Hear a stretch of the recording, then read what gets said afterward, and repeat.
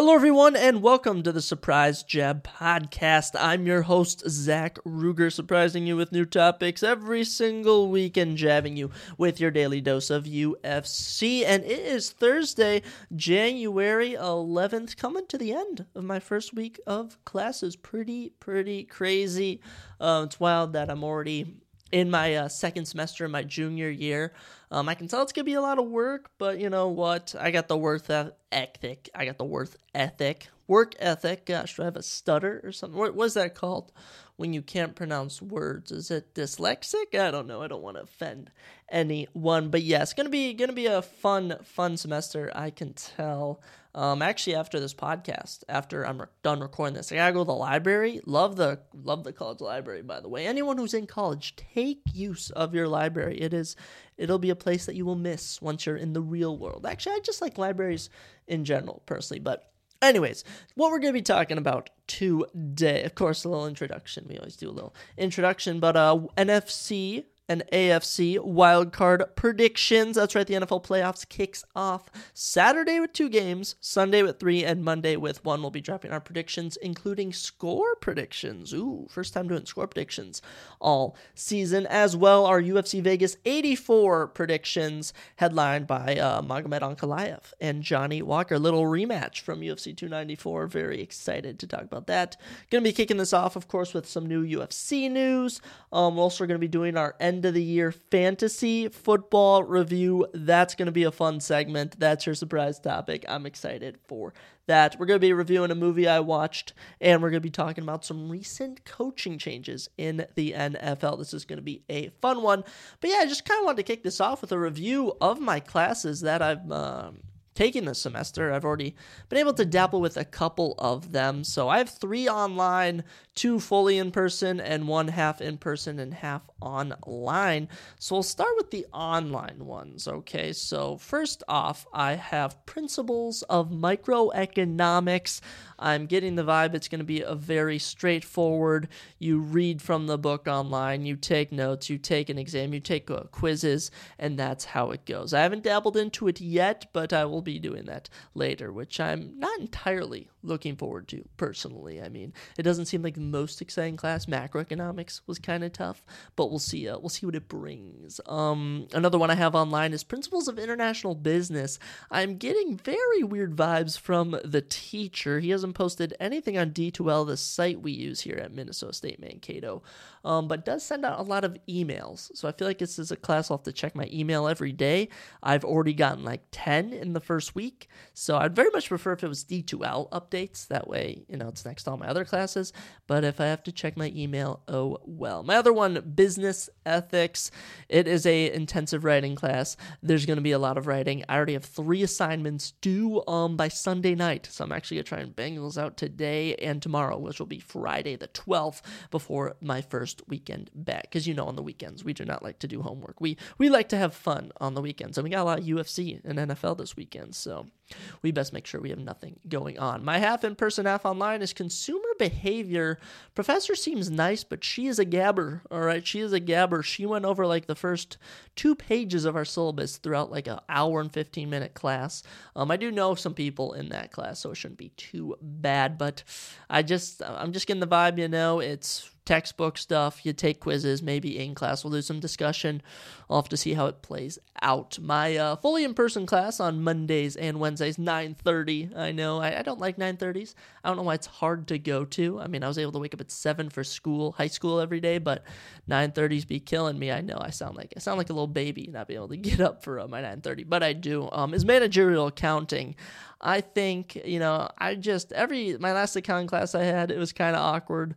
People knew each other. I didn't know anyone. Maybe I'm going to try and meet some people in that class, but at the same time, accounting is just not my soiree. It is just not up my alley. It sucks that it's required, but it sounds like the skills I learn in it will be important for jobs I have in the future. So we'll see how that goes. And my class on Monday and Wednesday at 2, easily going to be my favorite class, is professional selling. I got some friends in that class. I know some people in it as well. I can just tell the stuff I'm going to learn in there is going to be very useful. Plus, the professor seems like an absolute G, and he has 5 stars with like hundreds of reviews on Rate My Professor. Valuri Chandraskar or something. He is a super cool dude. I'm excited for professional selling. So we'll keep you updated throughout the semester. I don't know if anyone cares, but sometimes it's fun to hear about other people's personal lives if you're nosy like myself. Speaking of nosy, we've all been bugging Dana White, us UFC fans. I'm like, Dana, give us some new fights. Dana, give us some new fights. And he absolutely edged us. He teased us so much yesterday about some huge UFC 300 title fight.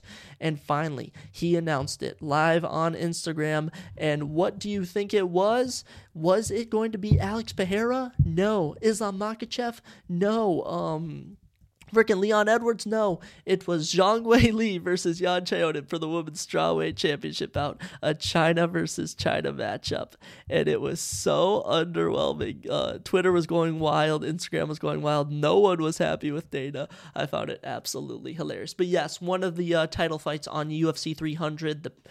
Honestly, what is slated to be the biggest pay-per-view in UFC history going down April 13th in Las Vegas. You have Zhang Weili, your current women's strawweight champion from China, taking on the number 2 contender Yan Xiaonan, also from China. I don't know why this is on UFC 300. Obviously, it's huge. The first ever Chinese full Chinese championship bout between 2 people from China. Wouldn't it make more sense to have this in China, or at least in Singapore, somewhere in Eastern Asia?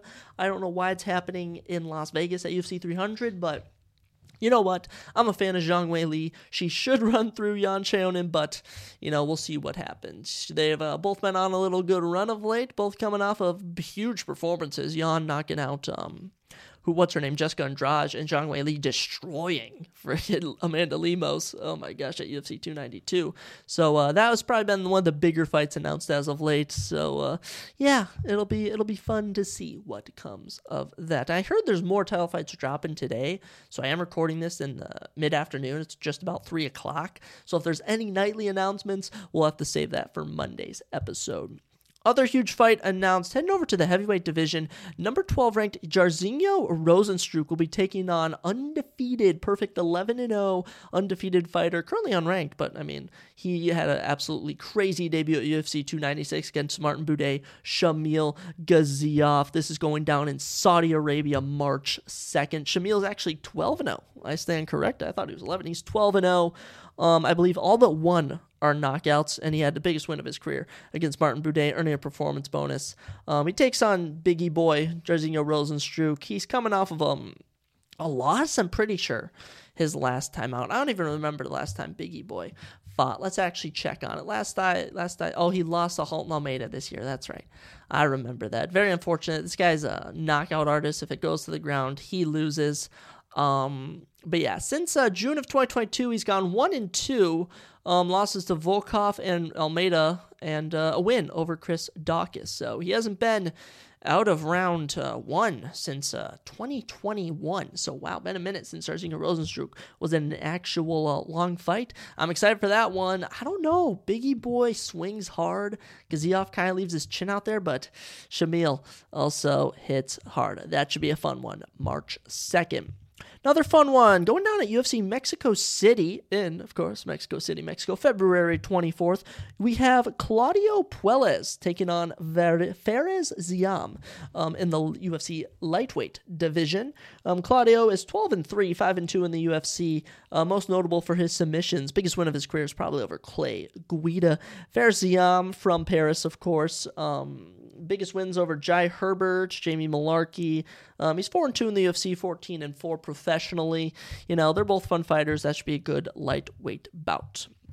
Also going down at Saudi Arabia, Riyadh, Saudi Arabia, that is, March 2nd. We have a bantamweight bout between undefeated 14-0, the Snow Leopard, Javid Basharat, as he takes on Amin Zahabe, who is 4-2 and is coming off of a beautiful knockout of Alatenge. Knocked him out in just over a minute. So that should be a very, very fun one going down Saudi Arabia. Very pumped for that card. I was hearing rumors that Adesanya might main event it against Shara Magomedov. Those reports are false. Adesanya is currently injured and will not start training until February, but there's still hope that maybe Shara will main event. That would be crazy. Heading over to the lightweight division for a UFC Vegas 87 matchup going down March 16th. Thiago Moises will return as he takes on the even more returning fighter, Brad Riddell. Brad hasn't fought since 2022 when he lost to Renato Moicano. Excited to see Brad back. He's had kind of a rough run, 3 straight losses. Now, let's be real. Those losses are to Rafael Fiziev, Jalen Turner, and like I mentioned, Renato Moicano. Before that, he was 4-0 in the UFC. This guy is down to scrap. Thiago Moises, man, I mean, it's been a rough run for him coming off of that loss to Benoit Saint-Denis in Paris.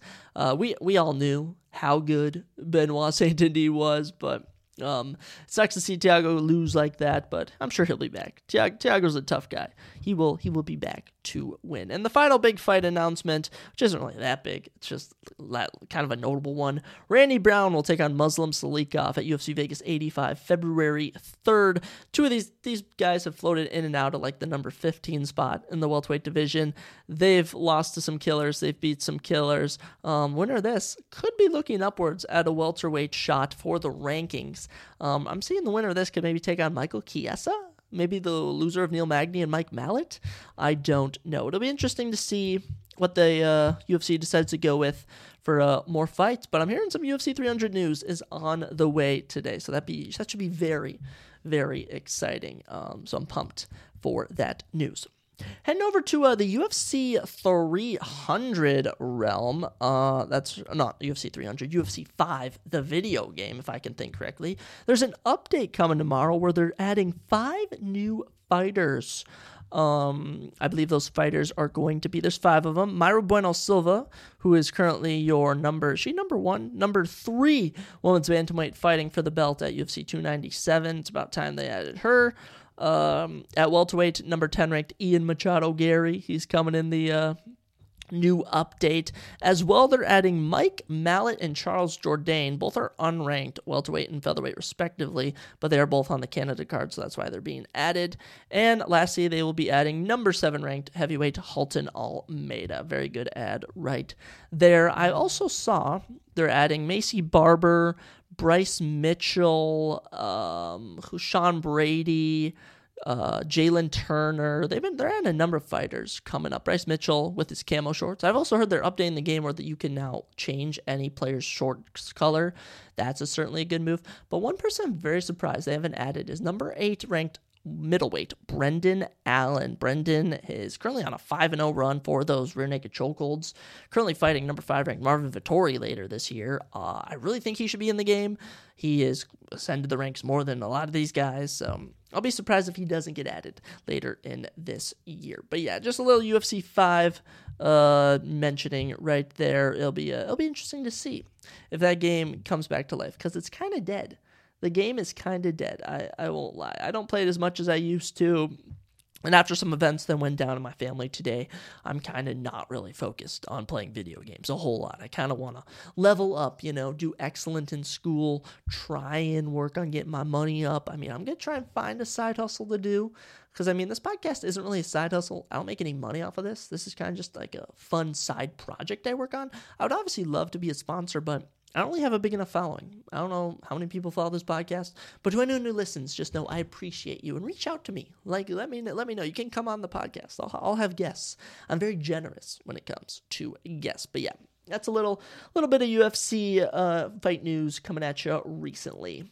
Heading over to the NFL world, we have had a lot of coaching changes in just the last what do you want to say, 24 hours? I mean, or just since Monday even. We'll touch on outside of the NFL realm real quick, as legendary college coach Nick Saban has retired. How many championships has Nick Saban won with Alabama? Because this dude, let's just look up some Nick Saban stats. He said mental grind and his age is the reason he's retiring. I mean, he's retiring a millionaire. So, I mean, not going to really knock him there. He went 19-12 in bowl games, 9-5 in tournament games. I want to know how many championships he won. He won like 7 or something. He was named the most powerful coach in sports in Forbes in 2008. I mean, yeah, he's old, guys. He's approaching 80 almost. Gosh, wow. I didn't realize he was that old. I actually know he coached in the NFL for a while. Coached for the LSU Tigers. Can I see how many? 7 national championships. That's what it was. He's won ones in 2020, 2017, 2015, 2012, 2011, 2009, 2003. A lot of those for Alabama. Actually coached for the Cleveland Browns, I think, for a year maybe. And for the Dolphins. How about that? But he's a legendary college coach, didn't do too well in the NFL. And, there is a gap between being a good NFL coach and between being a good, a college coach, if you will. But yes, exciting stuff for Nick Saban. I wish him the best of luck in his future endeavors. But in the NFL realms, the biggest one, Bill Belichick it's not a firing. It was a mutual letting go from the Patriots. Legendary coaching career from Bill Belichick. I mean, he's been there, 20 years at least with the Patriots. Legend of the game. So nothing but respect to Bill. I'm hearing words the Falcons might be hiring him. He might become a head coach somewhere else, which would be pretty wild if that ended up being the case. I don't really know where he would end up. But you know what? It'll be interesting. 6-time Super Bowl champion, 3-time Coach of the Year, 9-time conference champion, 17 division titles, 31 playoff wins, and 302 regular season wins. By the way, first in Super Bowl champions for a head coach, first in conference championships, first in division titles, first in playoff wins, and third all-time in regular season wins. I think Bill's kind of looking to pass, I don't think it's John Madden, but someone for most wins by a head coach. And, if he joins another team, hell, maybe he can do it. Other firings/partings of ways. Pete Carroll is no longer the head coach of the Seattle Seahawks, but there is word that he's going to stay on, just in a different role. So that would just be very weird if he's not the head coach, but staying with the program. I think he should move on, but at the same time, he also is getting kind of old. He's been with them for a decade now, I believe. It might be time to hang him up for Pete Carroll, but he's an amazing coach. Won Super Bowl with them, brought him to 2. Actually, I think he only brought him to 2. The Broncos won, and then the Patriots won, but hell, Pete Carroll, you are a good egg. He's always gonna remain with the organization as an advisor. Oh, how about that? So he's taken a little step back. Other firings, Mike Vrabel has parted ways with the Titans, basically saying they fired him, but I don't know where Mike Vrabel's going to go. I think the Patriots could be an excellent option for him, but hell, we'll see what he's doing. I keep saying that. I guess stop saying that. Saying hell, no, we're not going to say it. Heavens, good heavens, they fired Mike Vrabel. But yeah, we'll see what happens with all these new changes. It's getting pretty hectic in the NFL realm. Speaking of hectic, I watched a movie the other night, and do I regret it? Do I regret watching this movie? I don't know, but there's a movie on Amazon Prime. I don't know if y'all have heard of it. I'm sure you have. It is making the rounds right now. It's called Saltburn, all right? It stars Barry Keoghan and Jacob Elordi. Those are the 2 most notable actors. And then actually Archie Madqui, he's also a notable actor. He was in that Gran Turismo movie. Barry Keoghan, I remember him from Eternals. He was one of the guys, and Jacob Elordi, he is, of course, he played Elvis and Priscilla, and he was in Euphoria, most known for his role as Nate in Euphoria. And this movie, Saltburn, it is a mind F, if you will. It is a mind twister. It kind of just makes you go, what am I looking at? What's happening in this scene? It is nuts. It is nutty. That's a word for sure. That's a word I can use to describe it. But basically, let me describe the presents for you without doing any spoilers. I refuse to do any spoilers after I was told by my sweet mother that I give away spoilers accidentally. My bad. But yes, basically the premise is this kid. They're all in college. Barry Keoghan's character, I'm trying to remember his name. Oh my gosh, I already forgot his name. Let me get his name right. Oliver. Is it Oliver? Oh my gosh, what's his freaking name in the film? Now I have to do Oliver Quick. That's what it is. And Jake Elordi plays Felix. And basically Oliver's like this acts like he's this poor, just has no friends type of guy. His life sucks. And he meets this Felix guy who's the son of these rich kids. He's popular, he's cool, he's good looking. Everyone wants to be with him. Everyone wants to be him. He is such a cool cat, if you will. And basically, after a chance run-in with a bike, when Jacob Elordi's bike, or Felix's bike, breaks, Oliver, Barry Keoghan, runs into him and helps him out with his bike, and they soon become friends, and they become best friends, and eventually, Felix invites him to stay at Saltburn, where his family's from, which is this giant castle, if you will, this illustrious mansion, and the events that unfold are very weird. I'm not going to really give too much away. Let me see, there's 3 scenes that really come to mind that are just kind of going, what the F's going on? There's another 4th scene that you're kind of just going, oh, this is weird, I shouldn't be watching this. And the ending, you kind of go, why is this scene happening? The twist is certainly very, very shocking, I would say. I think the twist is very, very off-putting. But I would encourage people to watch it just because of the shock factor. And it is messed up. I will give away. Should I give away one? I'll do one spoiler alert just to tell you about a scene because of just how weird it is. I'm telling no parents to watch this. This is more for college kids to watch, or maybe if you're a sicko, watch this. There is a scene where, which one should I? Actually, I'm not going to give anyway. I won't say anything because you just need to experience it for yourselves. It is disturbing. It's Saltburn. That's all we'll say. In Saltburn, you'll figure out why it's called that. The title isn't really a giveaway of anything. Just, you'll see. You will see. Unless I already mentioned something about that.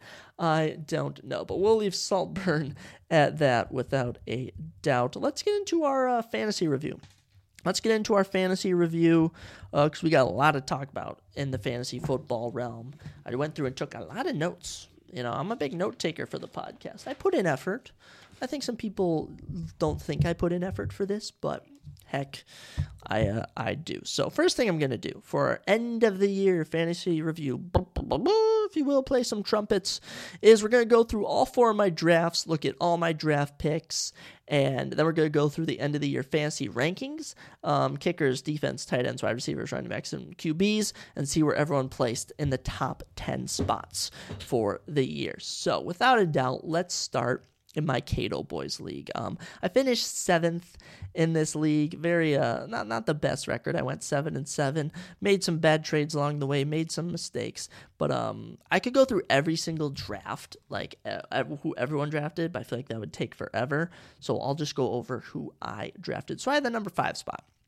In this draft, I took Tyreek Hill. He finished as the number 2 wide receiver as well. Actually, you know what? Let me re-say that because I'm going to go through our end of the year fantasy review, actually, where I go through the top 10, and then I'll go through the draft because I'm going to mention where every player finished and see if it was worth it. So that is what we'll do. Okay, I'm changing up the order live here. We do live changes here on the podcast. So to start off, there's obviously 6 positions in fantasy football, 7, but basically there's a kicker, a defense. The one we won't talk about is flex, because a flex can be a tight end, wide receiver, running back, one of our other 3 positions, and the head of your team, your quarterback.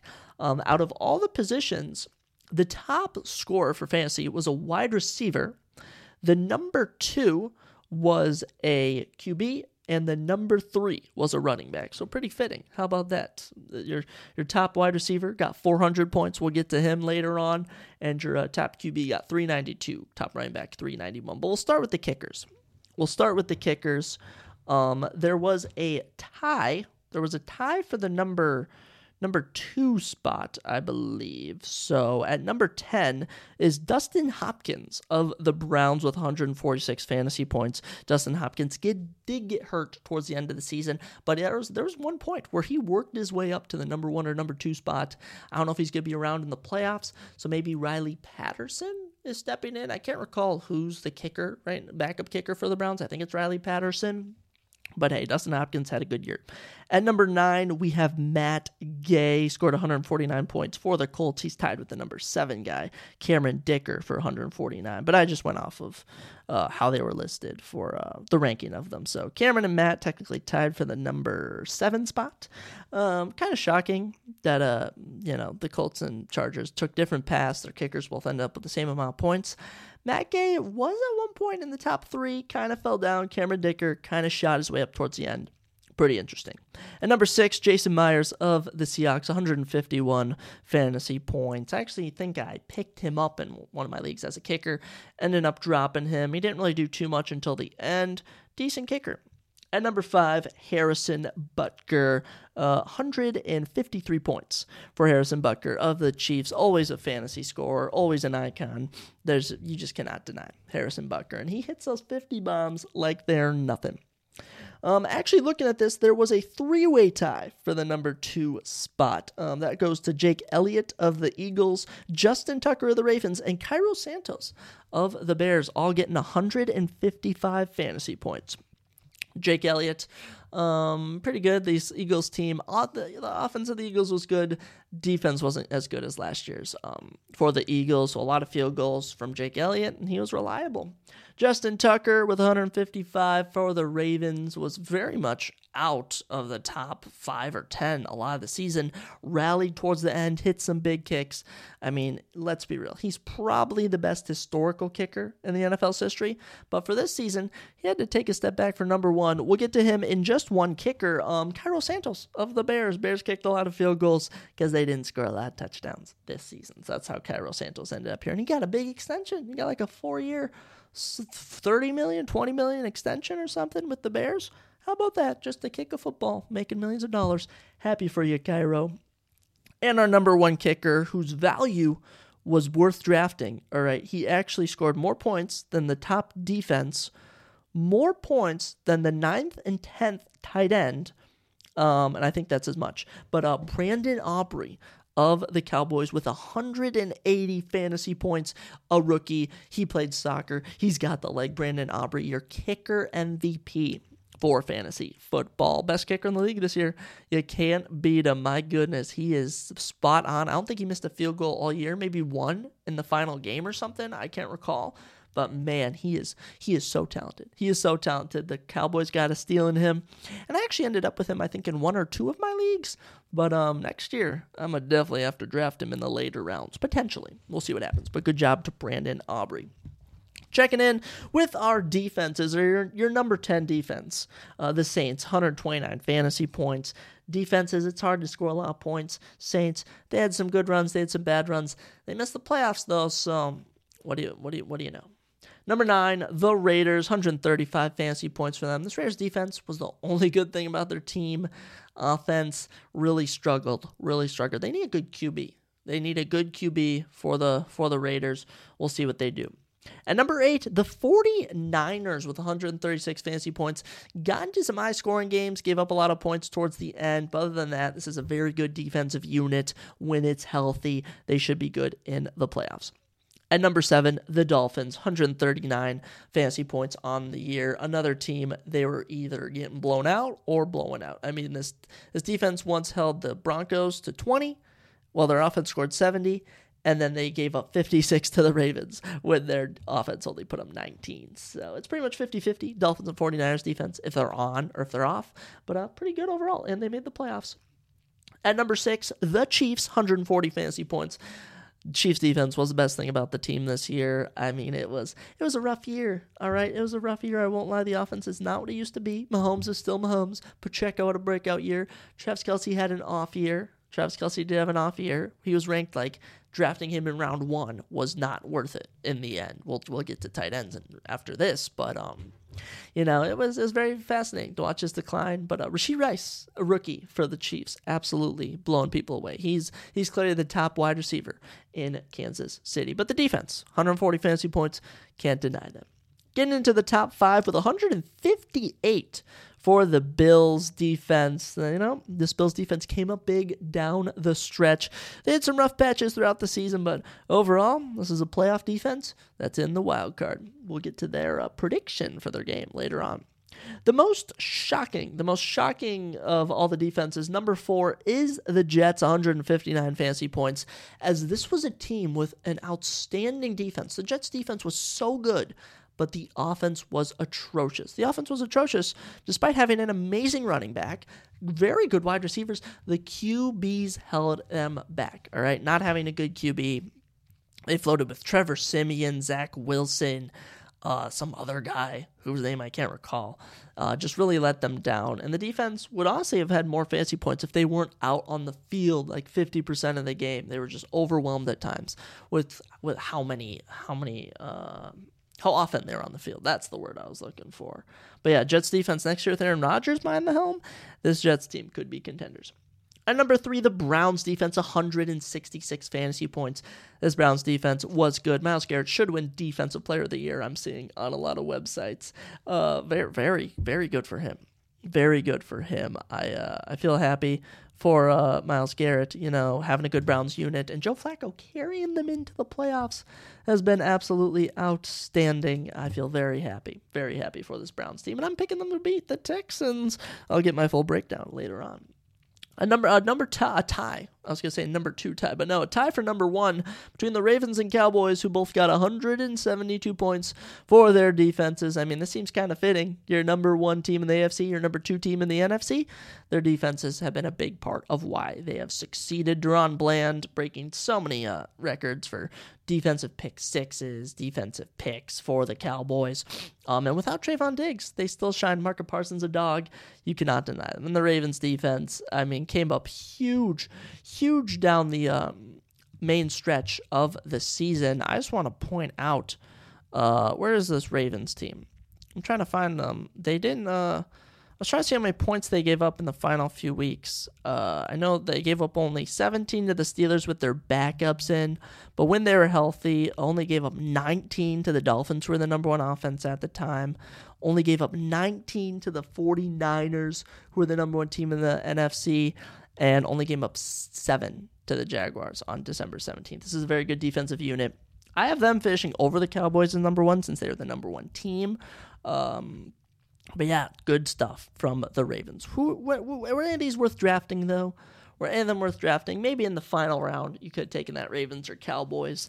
But, the fantasy value is not really there for drafting a good defense because it's only a 6-point gap between the number 1 and number 3 defense and only a 11-point gap between the number 1 and number 4 defense. So defenses will be defenses, but it's pretty cool. The number 1 defense is with the number 1 team.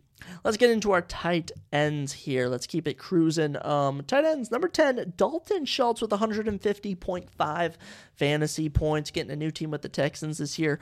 Worked out kind of well. CJ had his targets. Dalton had some good games, but at the end of the day, it was just your run-of-the-mill tight end.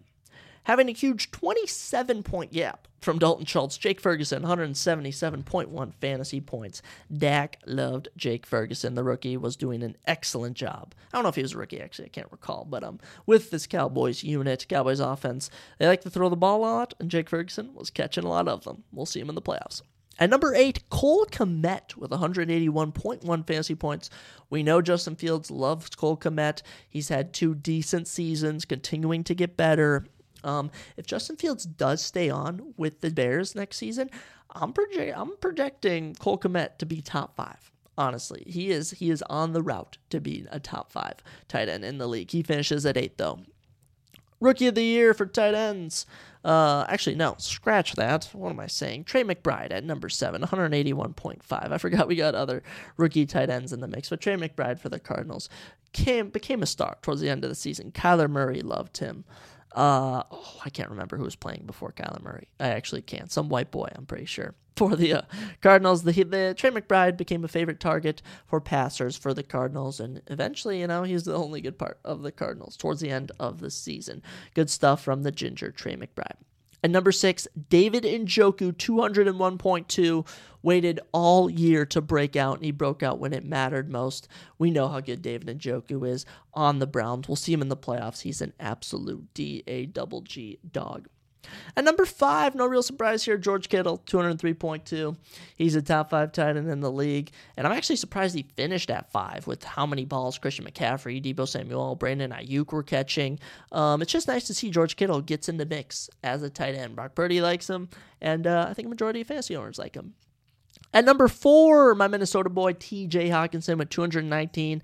He was the number 1 tight end for a while, did get injured and missed the rest of the season last couple weeks, but he would have finished number 1. T.J. Hockenson, with any QB, is a star for the Vikings. We love to dump off to him, and Kirk loves him as well. So if we bring Kirk back, get T.J. Hockenson on your team. At number 3, Travis Kelce, 219.4 fantasy points. Didn't beat out a single running back, QB, or wide receiver. Finished 3rd in tight ends. He was not drafting. He was not worth drafting in the first couple rounds, without a doubt. This whole Taylor Swift thing, the whole Pfizer ads, the insurance ads. He was everywhere. He got so many deals. He made so much money, and it hindered his playing abilities. That's just my personal opinion, but Travis finishing at number 3. We'll see if playoff Travis Kelce comes out. At number 2, this is kind of surprising, Evan Ingram of the Jaguars, 230.3 fantasy points. Excellent to see for Evan Ingram, upgrading so much with this Jaguars unit. T-Law loves him, had an amazing year, broke out down the stretch. This guy's worth a look next year. He honestly is. I don't know what to do with this Jaguars team. They kind of collapsed towards the end of the season. I believe they were 6-4 at one point and finished 9-8. So that should say a lot about how the team performed. But Evan Ingram performed, honestly, yeah, Evan Ingram performed the best of any Jaguars player this season. How about that? And at number 1, absolutely insane. No one saw this coming except for Zachary Ruger. Sam Laporta of the Lions, 239.3 fantasy points. I am pretty sure I drafted him in one of my leagues. I saw something that said Dan Campbell was going to put him to use day 1, and the rookie balled out. Did he get hurt? Final game of the year. That's not lovely to see, but Sam Laporta, 239.3 fantasy points. If CJ Stroud and Puka Nacua didn't have such great years, actually Kyren Williams too, but Sam Laporta would be in the Rookie of the Year conversation, and he's honestly in the top 5 best offensive rookies for this year. An amazing year from Sam Laporta. I'm excited to see that sophomore season, though, and even a little playoff Sam Laporta if the Lions can get past the Rams. So, shockers, I think, from Brandon Aubrey and Sam Laporta as rookies in the league and finishing at the top for their positions. Let's get into our wide receivers. Wide receivers, such a crucial position in fantasy, and this was a shocking year for wide receivers. Let's get into it. At number 10, Devontae Adams, 265.4 fantasy points. It's a miracle Devontae Adams finished even in the top 10 for wide receivers. I mean, just had no one throwing to him. He had Aiden O'Connell. He had Jimmy Garoppolo for a bit. He just did not have a connection with anyone. And Devontae Adams probably needs to get off the Raiders. He's making a lot of money. He's still catching balls. But if he wants to actually have like an Aaron Rodgers type connection, I mean, he was fishing as the top wide receiver with Aaron Rodgers. He's going to need to find a new QB to be throwing to him. At number 9, Stephon Diggs, 273.8 fantasy points. Stephon Diggs, I don't even think it's his fault. I just don't think he was getting passes. Kind of like, wasn't as on the radar the last few weeks of the season, but still had enough good weeks, still enough 20-point bombs. I think a 30-point bomb, I can't even recall, during the year. But certainly interesting to see Stephon Diggs towards the bottom of the pack, judging that he's been at the top a majority of the time. At number 8, Keenan Allen, 278.86. Keenan missed a majority of, he missed a couple weeks. He missed like 4 weeks, I think. But still managed to finish 8th. I mean, Justin Herbert loved him. He tore it up early in the season, but injury hurt him. Having Easton Stick throwing to him hurt him a lot. But Keenan Allen, I don't know what the Chargers will do next season, but I wish you the best of luck. At number 7, we got Mike Evans, 282.5 fantasy points. Mike also missed some time, but he had Baker throwing to him. Baker loves to throw some deep balls. Mike Evans, another 1,000-yard season. Absolutely amazing stuff. And they're going to the playoffs. You'll get to see a little Mike Evans in the playoffs. Amazing stuff. At number 6, joining a new team this year, DJ Moore of the Bears, 286.5 fantasy points. I mean, it's a miracle. I mean, no one said that Justin Fields can really throw the ball. He's a running QB. Having DJ Moore on the team really convinced people he can heave this ball, and DJ Moore, complete upgrade from his days on the Panthers, looked amazing on the Bears, and he's going to be staying with the Bears. As this Bears team, I mean, I get the feeling they're cooking something up. Their defense looked better this year. They got DJ Moore. The running backs didn't look terrible. We'll see what they do with the QB situation, but DJ Moore, pretty good year. Before we get into the top 5, a quick shout out to an honorable mention, Justin Jefferson, who, despite only playing, I'm pretty sure like 6 or 8 games, I mean, maybe he got to 10, I don't know, surpassed 1,000 yards on this season. He missed like 6 weeks with an injury, would have finished top 10, probably would have finished top 5 or 3 with the track of numbers that he's putting up. I mean, this guy was averaging 20 points a game. I think he only had 2 off games. Besides that, dropping 30 bombs or high 20 bombs. All right, Justin Jefferson, we need you back next season. You're the best wide receiver in the league. At number 5, this one's a little bit of a shocker. A.J. Brown, 289.6. Despite competing with Devontae Smith over who to throw to for Jalen Hurts, still managed to place 5th. All right, he had a lot of good weeks during the early and middle stages of the season. Devontae kind of took over towards the end, but A.J. Brown, still a top wide receiver that you will need on your team. And at number 4, another rookies and Rookie of the Year conversation. Broke the rookie receiving leader yardages. I'm sure no one drafted this kid. Puka Nacua, 298.5 fantasy points. He finishes 4th. Incredible stuff from the kid. I mean, just finishing 4th in wide receiver rankings for fantasy football in your rookie season. It don't get much better than that. Amazing, amazing work from Puka Nacua, and I wish him luck in the playoffs. I mean, Matthew Stafford in Detroit, it'll be interesting to see. Speaking of who else will be in that game, number 3, Amon-Ra St. Brown, 330.9 fantasy points. He's Jared Goff's favorite target. I mean, how about that? Amon-Ra finishing 3rd, Sam Laporta finishing 1st. These Lions wide receivers are the core of this team. I will say, Jared Goff is good, but I just feel like if they had a different QB, they would be even better. But I don't know if that connection would be there between Amon and someone else compared to Jared Goff. But Amon-Ra St. Brown having an amazing year. Did not pick him. I rarely pick anyone that's not a Vikings player. In the NFC North, I usually don't pick NFC North players, so it's kind of a miracle I got Sam Laporta in my leagues. But, man, good job at Amon-Ra St. Brown. Better than Equamus. Better than his brother. At number 2, Tyreek Hill, 376.4. He was the number 1 guy for a while when we did our check-ins with our special guest, Dane DuPaul. It's a shame that Tyreek Hill got hurt. He probably would have broken the receiving record. He would have gotten to 2,000 yards receiving. Probably would have finished as the best player in fantasy, but injuries held him back. Still finished 2nd. Had some amazing games, Tyreek Hill. Hopefully we can see you put on a great performance against the Chiefs in the playoffs. And your number 1 wide receiver, your number 1 player in fantasy for the year, thanks to an outstanding season, CeeDee Lamb with 403.2 fantasy points. The only player to cross 400 in fantasy this season. Dak loved him. I mean, he cooked up so many 2-touchdown, almost 200-yard passing catching performances. CeeDee Lamb is the best wide receiver in the league this season. How about that? It's just incredible. I regret not picking him up. I never pick him up any season. So next season, you're coming to me. Him, Justin Jefferson, Amon-Ra St. Brown, one of these players is joining my team. Okay, CeeDee Lamb, you're an absolute stud. Get it done in the playoffs. See if you can bring Dallas a championship.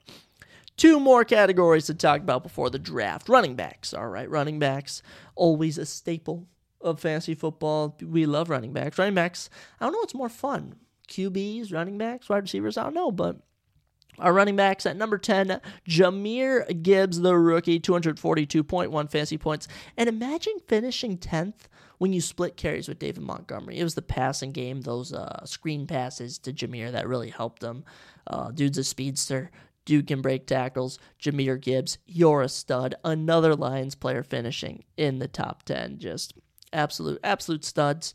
I think the only issue the Lions are going to have in the playoffs is that their defense can step up. Because I know Jahmyr Gibbs can step up. Good job to him. At number 9, another rookie, Bijan Robinson, 246.3 fantasy points. That is right. Bijan from Texas had an amazing season with the Falcons. Okay, and he struggled. Okay, there were games they were playing Algier more than him, playing Cordell Patterson over him. He had Desmond Ridder at times. He had Taylor Heineke at times. He went through so much and still managed to finish 9th in fantasy football points. I love the guy. He'll probably have an amazing sophomore season. And honestly, I hope he becomes a starting back because he gives me Derrick Henry vibes where he could really carry a game if he was on the ground. All right.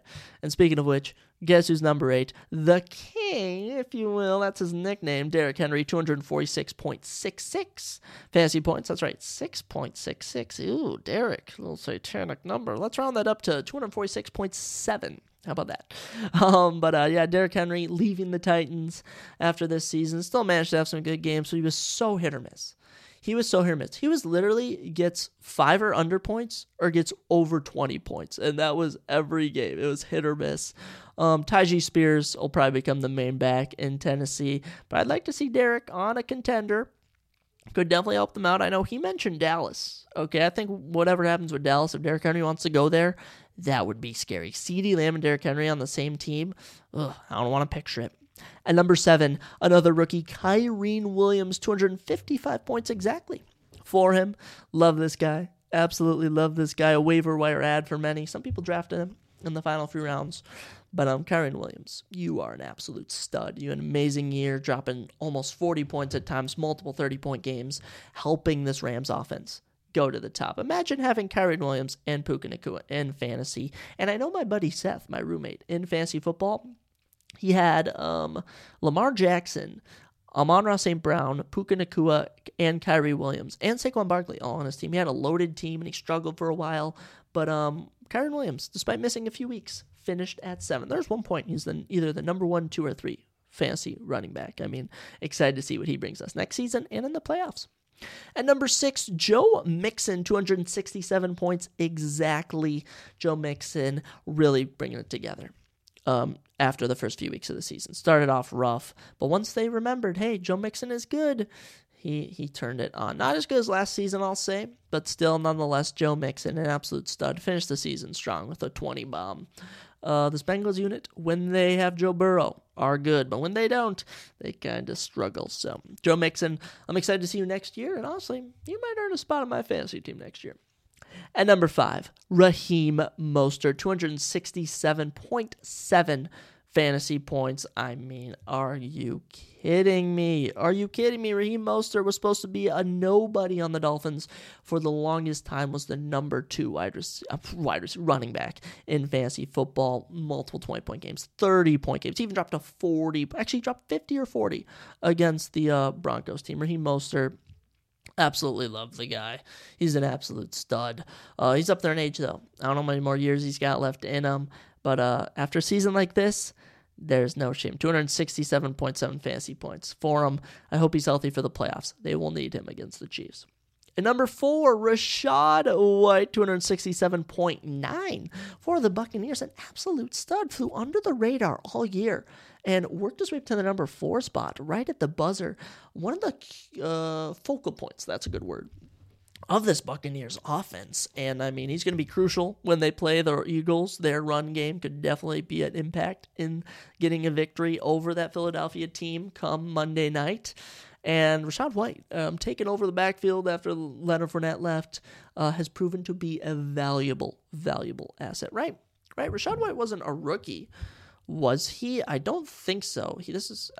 Maybe I'm thinking of someone else. I kind of want to check on this just to make sure. He's 24. Yeah, you can't be 24 and being in the league. I'm sorry for the delay. I kind of want to know. When did he graduate high school? He went to high school in Kansas City. I don't think we're going to find out. Oh, let's go to the Buccaneers website. There we go. The Buccaneers website. 2 years. That's right. This was his sophomore year. I knew it. I freaking knew it. All right. So you got Rachaad White finishing 4th in his sophomore year. Imagine what Kyren, Bijan, and Jameer is going to do. That's the point I was trying to make. At number 3, Travis Etienne Jr., 282.4 fantasy points, a huge gap from Rashad.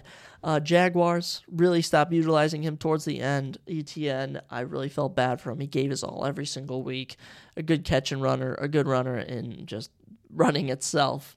It's a shame he'll miss the playoffs, but hey, a number 3 finish, and he held on to that number 3 spot like all year. All year, Etienne was putting up good numbers. An absolute stud. I don't know what to do with this Jaguars team, but I hope they retain Etienne. He is a very valuable asset. Breece Hall at number 2, the biggest shocker for me. When I looked at this, when I looked at everything, I was not shocked that Puka finished 4th. That Evan Ingram was the number 2 tight end. Sam Laporta, number 1 tight end. Brandon Aubrey, the top kicker. I was surprised Breece Hall finished 2nd in running backs. 290.5 fantasy points. Absolutely incredible, absolutely insane. And you want to know how he did it? 240 bombs in the final 4 weeks. Absolutely incredible. Came down the stretch, put up huge numbers. He was the best part of this offense for this Jets team, okay? Not even Garrett Wilson. Garrett Wilson, a huge letdown this year, but that's because Aaron Rodgers got hurt, okay? That's because Aaron Rodgers got hurt. Breece Hall knows how to tear it up. Big runs, big plays. I really got to draft him next year. I really got to get Breece Hall on my team. I missed him after he got hurt last year, so I didn't draft him this year. You know what? I had to eat my own words. But hey, Breece Hall, number 2 fantasy running back. Congratulations. And that brings us to our number 1 running back, and he has given us the best value. The value you got from drafting him was a 100.8 difference. 100 points. That's like a full week. All right, this guy would have beaten a team 1 week if we did season long. Or I don't even know what I'm saying, but Christian McCaffrey, 391.3 fantasy points. Insane. The only running back to put up 300. He outscored essentially everyone but CeeDee Lamb and your number 1 QB, who we'll get to. He was absolutely ridiculous all year. Christian McCaffrey, an absolute stud. Just the best value in fantasy football. Christian McCaffrey should have been your number 1 draft pick, probably. He was an absolute unit this season. I picked him up in the league. I took 2nd in for money.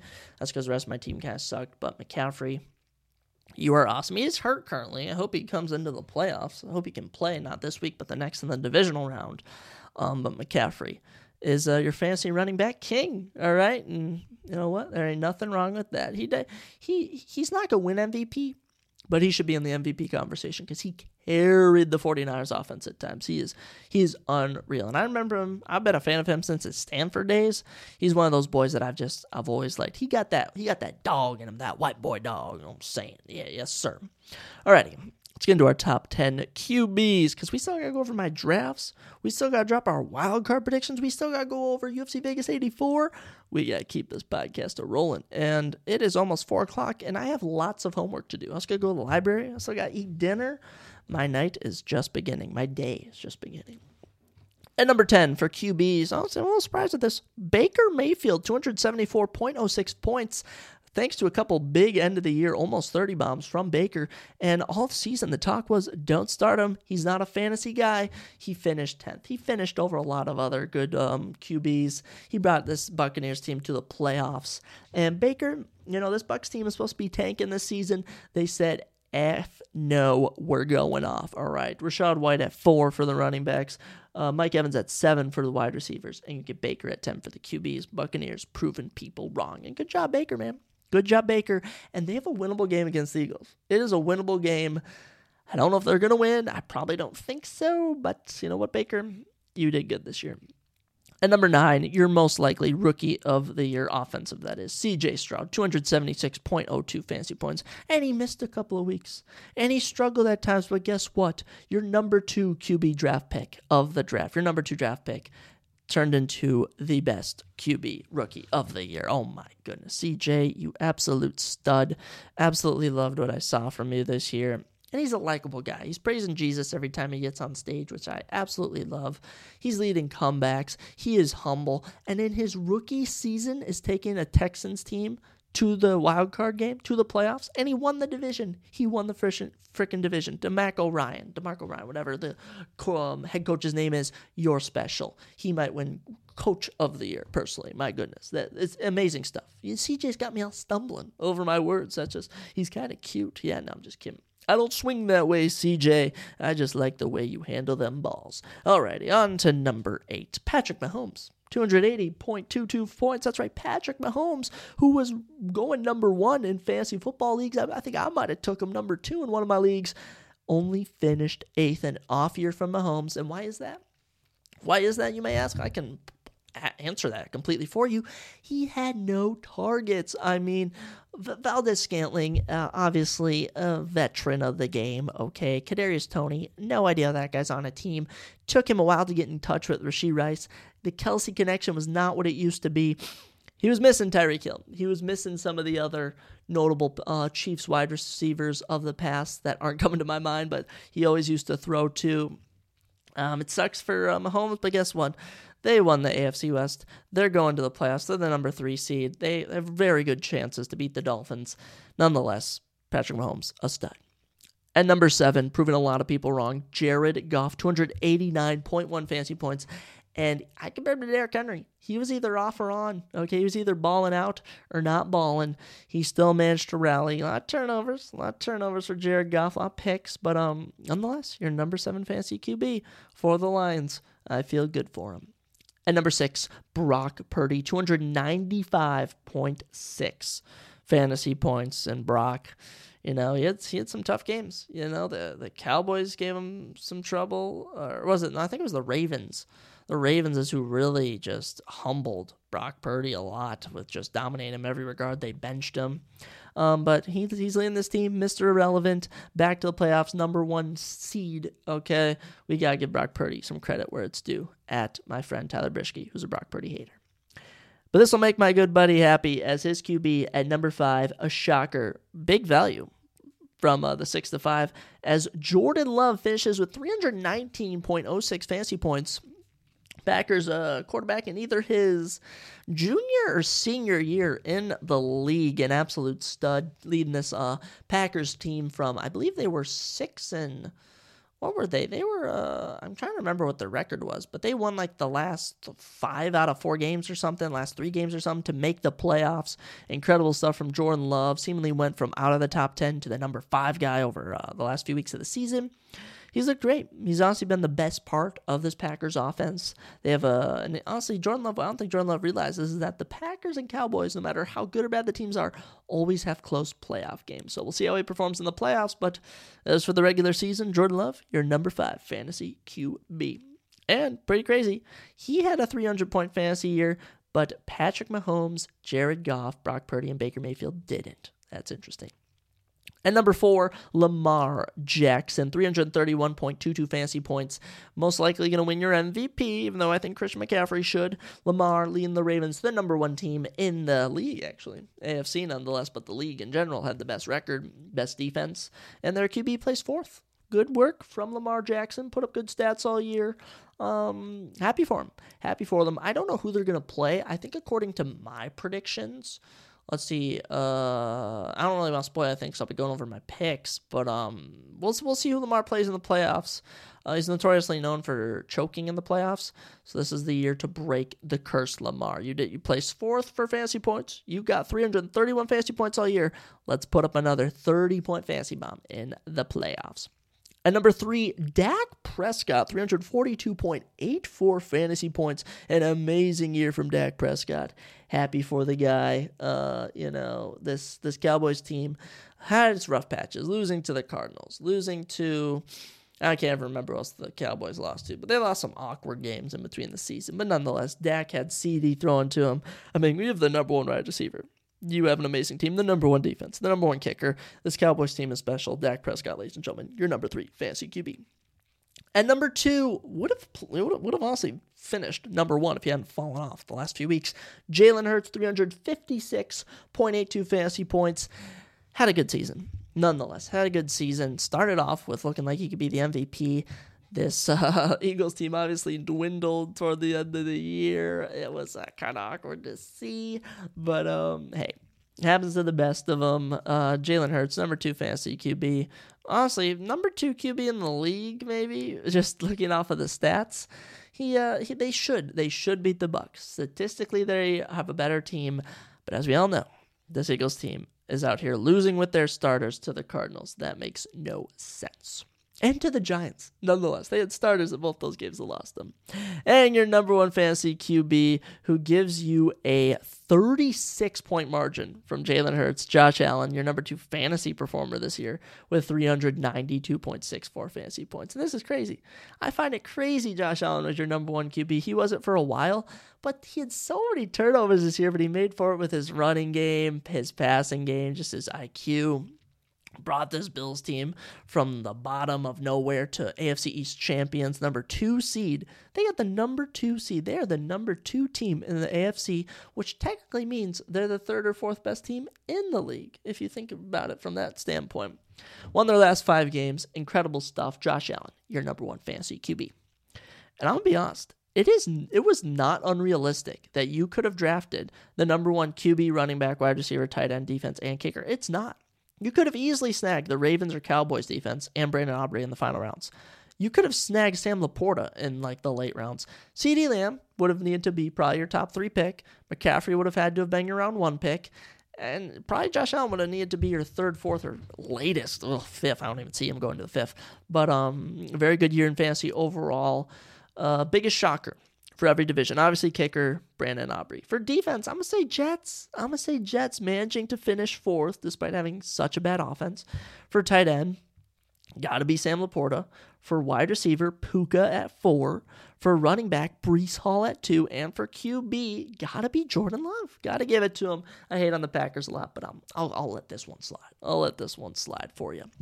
Alrighty, let's round out our end of the year fantasy review with a look at our drafts. So, might as well. Okay, we've been talking about fantasy football now for, gosh, almost 40 minutes. Still got a lot to talk about. Still got a lot to do for the day. But this podcast won't stop me from sharing my stuff. So, a little draft recap for the Cato Boys League. I had the 5th pick. I took Tyreek Hill at 5. Finished as the number 2 wide receiver in the league. An excellent pick.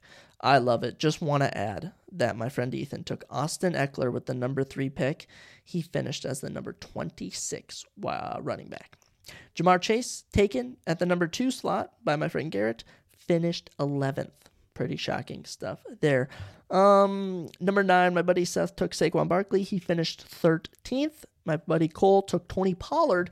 He finished 14th. Interesting stuff there. In round number 2, I had the 20th pick, and I took Cooper Kupp. He obviously finished 40th. It was an awkward season. It was an awkward season for Cooper Kupp. I took a chance. It failed. I regretted it. That's just how it goes sometimes.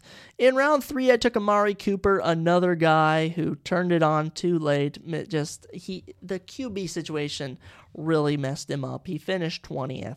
It was tough to see, but Amari Cooper, if he can find a good QB, because Deshaun Watson is not the QB. Joe Flacco, a much better QB. And plus, Amari Cooper put up the 2nd most points in fantasy all year with 51.5 in his final game he played against Houston. Amazing. In the 4th round, I took, who else did I take? Dameon Pierce. Wow. Finished 55th. A terrible pick by me. I took a chance on Dameon Pierce.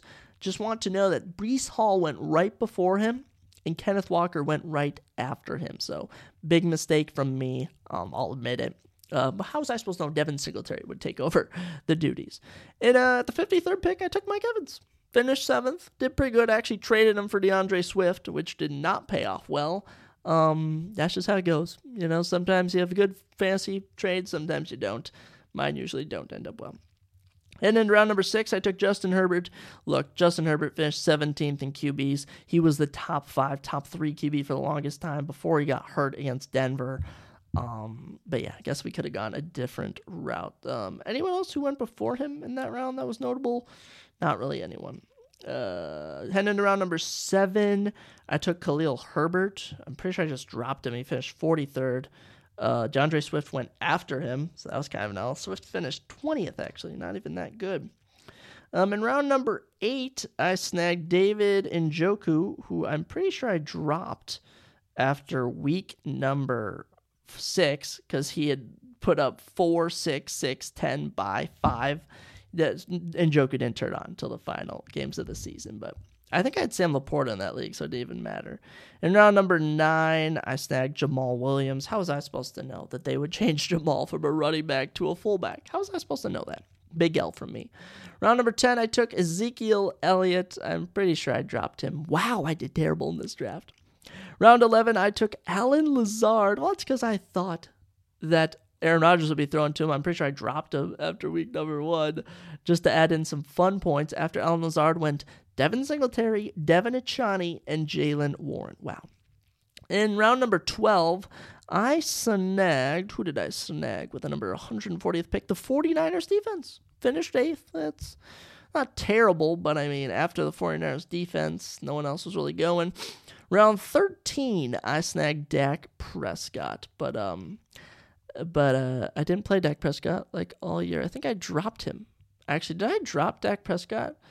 I think I did after week 5. Gosh, sometimes I really got to hold on to these guys.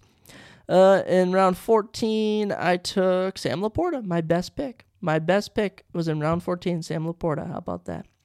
Round 15, I took Tank Bigsby. He was a backup if ETN never got hurt, but ETN never got hurt. Mind you, who went after him, no one really too notable. In the final round, I snagged Greg Joseph. So big L.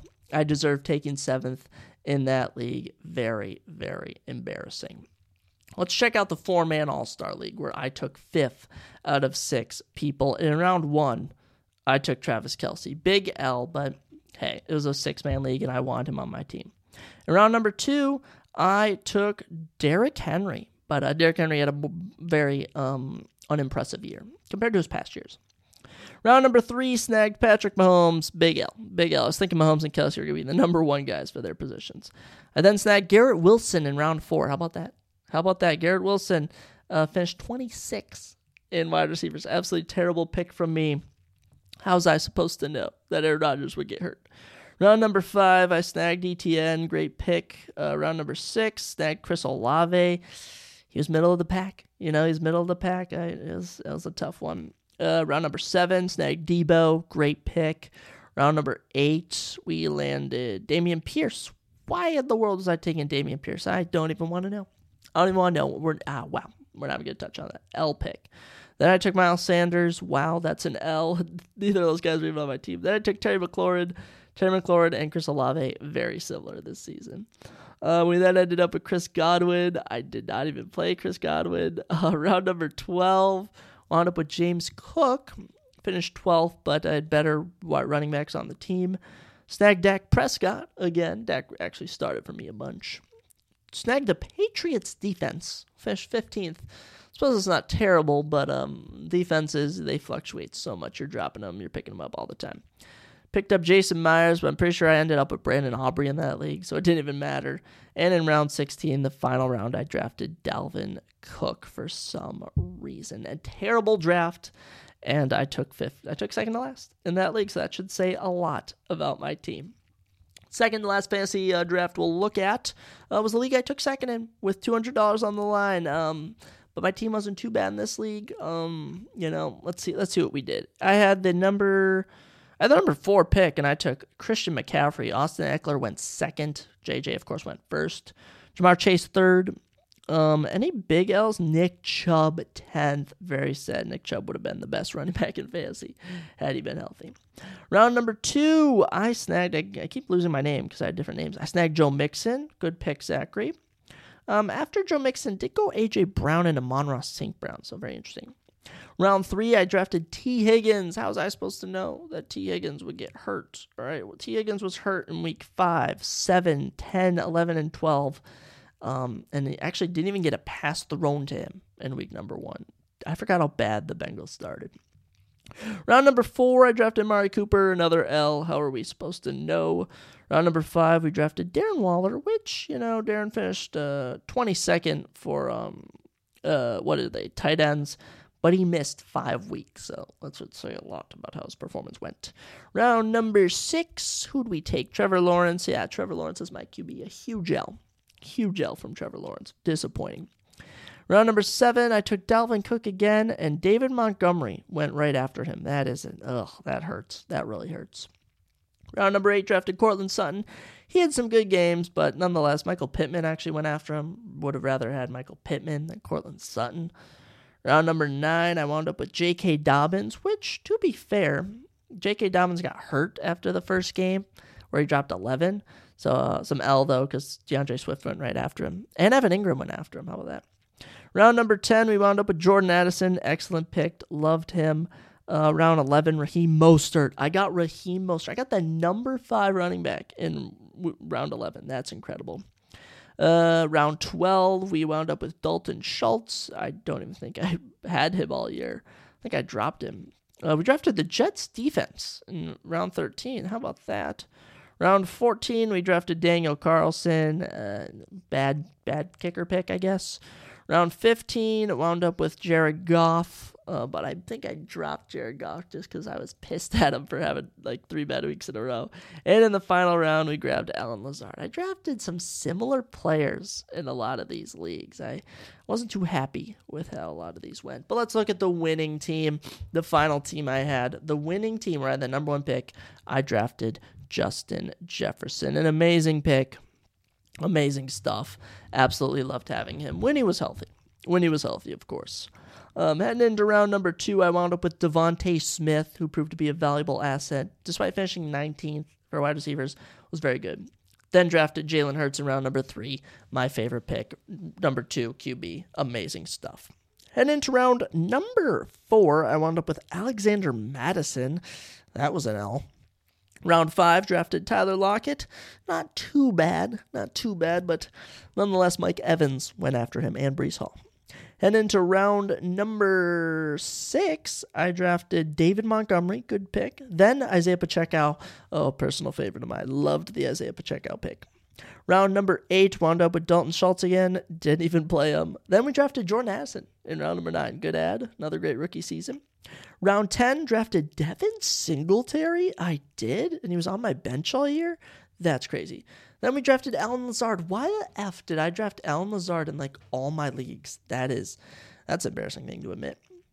Round 12, we drafted Patriots D again, then Tyler Bass in round 13, waste of picks. And we ended the draft, round 15, we took Rashad Bateman. Round 15, I took Zay Jones, 2 L's, and with the last pick in the draft, I took CJ Stroud. That's a W. But I think I dropped him. Doesn't matter. I won in that league. And yeah, that'll conclude your end of the year fantasy review. My goodness, a whole lot of fantasy stuff went on all season. We still got 2 more topics to talk about here. 2 more topics to talk about on the podcast. First up, let's get the NFL momentum rolling still with our NFC. Now, I keep calling it NFC, NFL wildcard predictions, because we got a lot of games this weekend. No, we don't. We got 6 games, of course, 2 Saturday, 3 Sunday, uno on a Monday. Let's start off with our Saturday games while the NFL momentum is hot in mind. I'm trying to keep note of timestamps, to put timestamps on. I know I didn't get them put on Spotify. I don't know how to do that. I thought it would just automatically do it, but it didn't. But on RSS podcasting, it has timestamps for if you listen to the video on there. So that's pretty good. So I'll try and add some timestamps, but as of right now, I have not been taking too good of notes on when I've been talking about certain stuff. Anyways, let's keep this a rolling. Let's keep this podcast a rolling. So, NFL wildcard predictions. Okay, we kick it off with the Browns visiting the Texans. This should be a fun one. Browns finished second in the AFC North, 11-6. Did lose their final week. That's because they rested all their starters. Texans won their last 2 games to win the division. Huge win over the Colts in the final game of the year. Just a fun stat for you. Home teams are 58-30 since 1990 in wild card games with a .659% win ratio. I think that's true. I don't know for sure, because the pictures they were showing me on the NFL website were like of 2012 games. So I don't know if that stat's up to date. It's in the last 8 seasons. Teams are 17-15 with home teams winning. So I don't know. But as for my predictions, I think I have two away teams winning. And one of them for this one will be the Browns. I have the Browns beating the Texans in this game. This will be the Texans' first playoff appearance since 2019 when Deshaun Watson led them to the playoffs. Another notable stat is that the Browns actually have the league leader in turnovers. They had 37 turnovers this season. The league leaders, last time they played earlier this year, Browns won 36-22. That was on Christmas Eve. But the Texans didn't have C.J. Stroud. That was also when Amari Cooper put up 51.5 fantasy points. Pretty notable, if you ask me. I don't know what. I like the Browns' defense over this Texans' offense, and I think that Joe Flacco is way more experienced in wildcard games than C.J. Stroud. And why do I know that? Because Joe Flacco is undefeated, 5-0 in wildcard games in his NFL tenure. Love this Joe Flacco story of him doing well in the playoffs. Very fun. Give me Browns over the Texans 30-23. I'm sure it'll be a close game, but I got the Browns. I got the Browns in this one. Let's go Joe Flacco. I'm just rooting for him. But if the Texans win, I won't even be mad. I'm happy to see whatever team wins. And it'll be interesting to see if the Chiefs win or if the Steelers win, if the Chiefs or Bills win, which I think that'll probably be the case, then it would end up being the winner of this plays the Ravens. That's pretty interesting. We could see a little Joe Flacco versus Baltimore matchup. I would love to see that. Heading into Saturday night, 7:00 p.m., Dolphins will visit the Chiefs, and it's going to be a snowy one. It's going to be a snowy one from what I have heard. Okay, I've been seeing the news, seeing the weather updates, and it looks like it's going to be chilly. Chiefs ended on a little 2-game win streak to round out the season. Dolphins lost their last 2, lost the division to the Bills in the final game. Very, very brutal stuff there. The Chiefs led the NFL in drop passes. Kadarius Toney, you can thank for that. These teams actually played in Week 9 when the Chiefs won 21-14. That was in Germany. The Chiefs actually went up 21-rip, and Dolphins rallied with 2 touchdowns before sadly losing it in the final seconds, not being able to get a touchdown. Dolphins haven't won a postseason game since 2000, and sadly, I think that will continue. I think that the snowy conditions are going to impact the Dolphins.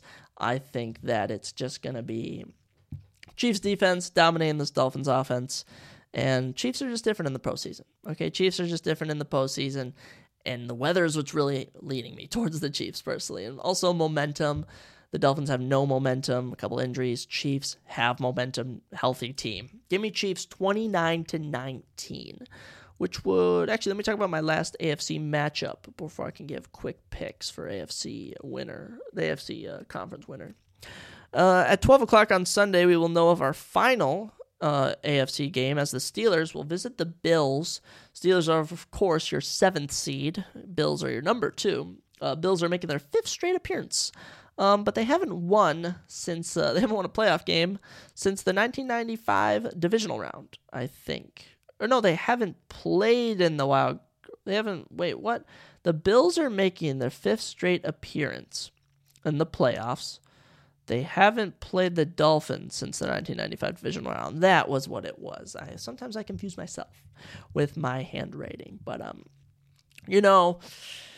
I hate to say it, because my roommate's a Steelers fan. He's picking the Steelers to win the Super Bowl. I love the optimism. I would do the same as a Vikings fan, but give me the Bills. I'm sorry, Seth. I'm sorry, but the Bills are on a 5-game win streak. Josh Allen's your number 1 QB in fantasy football.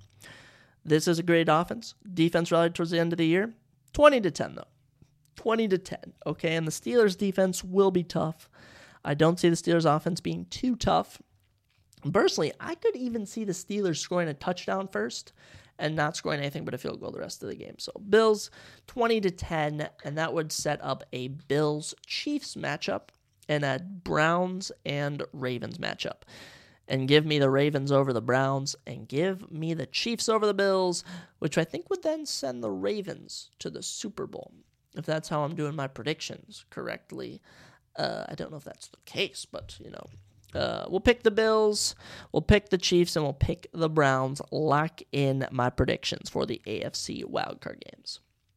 Moving into the NFC, 3:30 on Sunday, Packers visit the Cowboys. And you know me, I'm a Packers hater, so this pick is easy. But just a fun thing, Cowboys versus Packers, their series is tied in the playoffs at 4-4, which I think is very, very fun stat.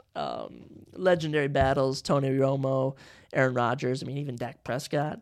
Aaron Rodgers, Des Bryant making wild catches for the Cowboys, Devontae Adams making wild catches, Randall Cobb making wild catches, Eddie Lacy breaking free. Oh my gosh, who was the Ezekiel Elliott balling out?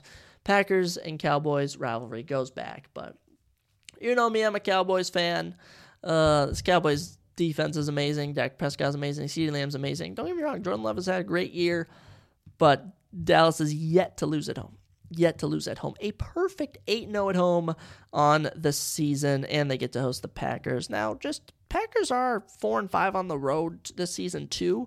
I know it's the playoffs. It's different stipulations, different ball game, but give me Cowboys 34-28. It'll be close. I think it'll be close, and I think it might come down to the Packers throwing up a big one to try and tie the game, and Deron Bland picking it off, because why not? Just for the storyline. Give me Cowboys. And Cowboys would then be the number 2 seed, which means they would play the winner of the Lions and Rams game, maybe, or winner of Buccaneers and Eagles. I don't know. But your number 7, actually, no. Packers are number 7. Your number 6 seeded Rams visit the number 3 seeded Lions at 7 o'clock Sunday night. And boy, is this one wild, as Matthew Stafford will play his first game in Detroit since being traded. And this Rams team, they could have ended up with the 7th seed. They could have freaking gone out the easy way, but guess what? They won the final game of their season, ended on a 4-game win streak. Nonetheless, 404 points for this offense on the year. Amazing stuff from them. As for the Detroit Lions, ended the season on a win against the Vikings. Did lose the prior week, though, which was kind of a damper. Good offense.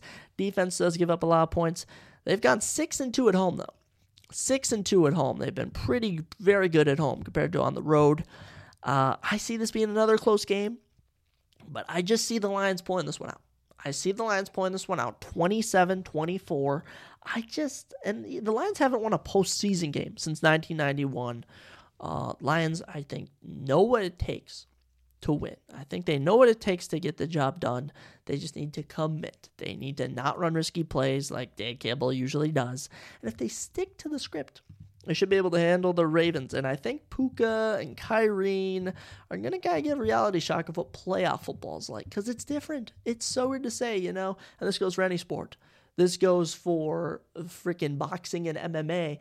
When you get to a championship/playoff game, it is different than a regular game. It is just different. Players perform different. Teams perform different. That's probably what's going to be the case in this one. Give me the Lions. And our final wildcard game, Monday night, the Eagles will be visiting the Buccaneers at 7 o'clock. They actually played earlier in the year. Eagles won 25-11 in Week 3 at Tampa Bay. How about that? Very fun stat. And by the way, this is actually the first postseason without Tom Brady or Peyton Manning since 1998. And the last team Tom Brady played for was last year on the Bucs. So Baker Mayfield will lead this Buccaneers team, division winner nonetheless, against the Eagles. I'm not gonna say the Buccaneers did good. They finished 9-8 with a barely positive point differential, plus 23. They are 4-4 at home, whereas the Eagles are 5-4 on the road. So that does help their statistics, but this will be a close one. This will be a very close matchup. But honestly, as much as it's going to be a close matchup, most likely, I personally don't see it being close. I think the consensus is it'll be close. I think the Eagles get their you-know-what together and handle business. I think Eagles handle business over the Buccaneers 35-3. 35-3, 5 touchdowns to 1 field goal for the Bucs. I think the Eagles come out in the playoffs. I'm not going to speak on how they're going to do in round 2. I don't know how they're going to do in round 2, because if we're doing it how I think they're going to do it, we're going to have the 1, 2, 3, and 4 teams winning. They'll be playing the 49ers and probably not win, but I think they can beat the Bucs, and I think they can dominate the Bucs. I think it's going to be the offense doing well. I think it's going to be the Tampa Bay offense struggling. Maybe not so much the Eagles defense coming up big, but they will make big plays, I feel. But I just got that feeling about this game that the Eagles will get it done. So my official picks: Browns over Texans 30-23, Chiefs over Dolphins 29-19, Bills over Steelers 20-10, Cowboys over Packers 34-28, Lions over Rams 27-24, and Eagles over Buccaneers 35-3. All my picks are locked in on Excel, so and they're recorded right here, so we all know they're true. Points are doubled for my playoffs for the my family league. Actually, let me add in total season for the stats. And closest score for each game will get an extra point. So how about that? You could get 3 points potentially for every matchup, and that'll do it for our NFL talk. Very fun talking about the NFL. Very much so. I love the NFL. The NFL is a good time, and we're winding down the end of the season. We're not going to be able to talk about it anymore. I know, so sad. We're all so sad that we won't be able to talk about the NFL anymore. But with that, we have one more topic left. I need a little break. I need to get some water in my lungs, collect my thoughts a bit. We're going to be covering UFC Vegas 84, dropping a lot of predictions for it. It should be a fun one. Our first UFC event of 2024. Let's get these predictions rolling. Alrighty, let's wrap up this podcast right now with our UFC Vegas 84 fighter predictions, all of our predictions for all 12 fights on the card. Hopefully get it done in 36 minutes so that we can upload on YouTube for free, because I only usually upload on YouTube when it translates the audio perfectly. So let's get into it. Sorry for sounding gassed. I just decided to do 25 push-ups just out of nowhere, just to do it, and really brought some energy back into me. And we're talking about fighting, so we got to bring the energy. Let's do it. So yes, UFC Vegas 84, the 84th event going down at the UFC Apex. Of course, the Apex event started in 2020. And actually, I was thinking about doing an episode where I go through all my picks since 2020 and just look at some of the funnier ones, just like a quick glance through all of them, but that would probably take a while. So let's just stick to this one. The Fight Night headlined by number 3 ranked Magomed Ankalaev and number 7 ranked Johnny Walker in the light heavyweight division. This is going to be a fun card, and I cannot wait for it to kick off. I don't know exactly what time it starts at. I think prelims start at 3 p.m. I can't say for certain, but I do know we'll be predicting everything. And as we know, all prelim predictions are unofficial. All main card predictions are official. So let's kick off 2024 with the bang, which is with our first fight, a flyweight matchup between Joshua Van and Felipe Bunez. Felipe Bunez is supposed to fight Dennis Bonder, but Joshua Van stepping in on short notice. Joshua Van is 9-1. Felipe Bunez is 13-6. Felipe will be making his UFC debut in this one. He's got 2 inches on Joshua, 5'7" to 5'5". A 69-inch reach for Felipe to a 65 for Van. He's got a bit of height, bit of reach. Both fighters fight orthodox. Joshua Van is 22 years old. Felipe is 34. So let's start off with the debuting Felipe Bunez. Felipe, a little 2-fight win streak. Of course, he is, what is he actually? He's 13-6 professionally, been in the game a while. He's from Natal, Brazil. Actually trains at the Pitbull Brothers gym, Patricio Pitbull, of course, a notable Bellator champion. Of his 13 victories, 3 by knockout, a notable 8 by submission. Felipe likes to take it to the ground. His nickname is Filipino. Felipe Filipino Bunez. Very interesting nickname. His opponent, Joshua Van. I love this kid. I love Joshua Van. Born in Myanmar, now living and training in Houston. He's on a 7-fight win streak with his 9-1 record. 5 KOs and 2 subs also. So 7 of 9 finishes. Pretty impressive. He stepped in on short notice in his last 2 fights and won both of them in 2023. First one against Zalaga Sumalagov, beat him by split decision in June, and then beat Kevin Borjas in November. All right, Joshua Van looking to keep the short notice skills running. The 22-year-old, he's only a year older than me, and he's got a birthday in October 10th. All right, how about that? So actually, for 9 days, I'm the same age as Joshua Van. How about that? That's pretty cool, Joshua. We are the same age for 9 days. This is going to be a fun one. Joshua does like to strike. He'll take it to the ground occasionally, but I mean, through his first 2 fights, has 120 significant strikes against Zalagas, 156 against Kevin. Felipe, more of a submission guy. I like what I see from both of them, but if I'm going to go personally off of just what I know, is I've seen Joshua fight. I haven't seen Felipe fight. I do notice that Joshua has 1 loss. Felipe has 6. Not that much to go off of. There is some reach advantages for Felipe, but purely off of what I know, I'm going to go with Joshua Vance. So I don't know anything about Felipe. He could win his debut. He's the first fighter of the year to have a debut. And statistically, the first fight ends in a finish, at least the last few years. The first fight of the opening card of the year ends in a finish. So Joshua Van by TKO, anyone? I will take it. Let's go with Joshua Van. Round 1 KO. Why not? Round 2 TKO. I don't know if he's got KO power, but nonetheless, he's got power.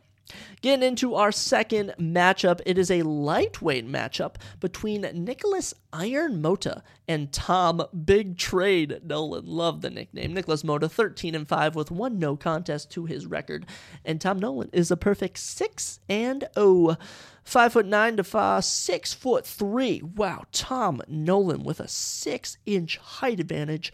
Holy cow, they want to kill Nicholas Mota. 3-inch reach advantage for Tom, 73-70. Southpaw stance, actually, for Tom Nolan. Orthodox for Nicholas. So that works out perfectly for both of them to strike. A little left hand, right hand jab, a little straight right, straight left.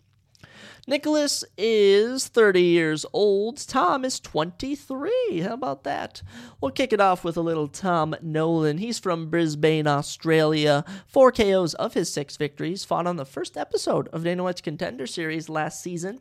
So he last fought August 8th. So it's been a while since he last fought.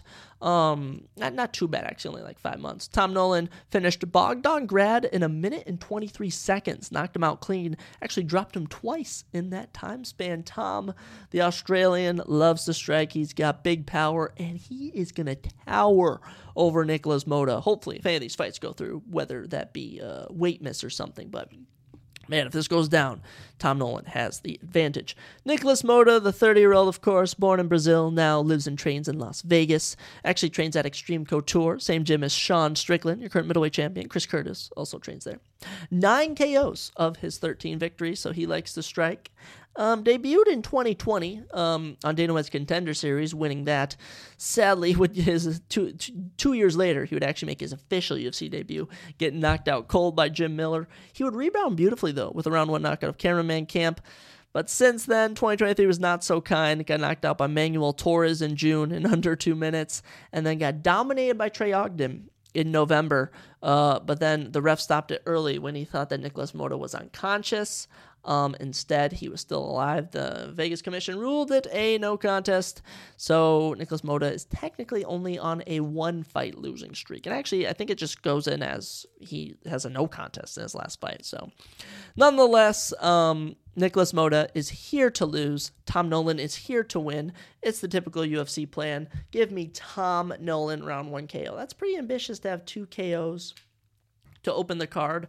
I should actually write in my notes round 1 KO, because sometimes I forget to mark what I actually predicted for finish, but I always mark who I think will win. So Tom Nolan, he's got the size, he's got the knockout power, and he's a younger guy debuting against an older guy who has basically lost his last 2.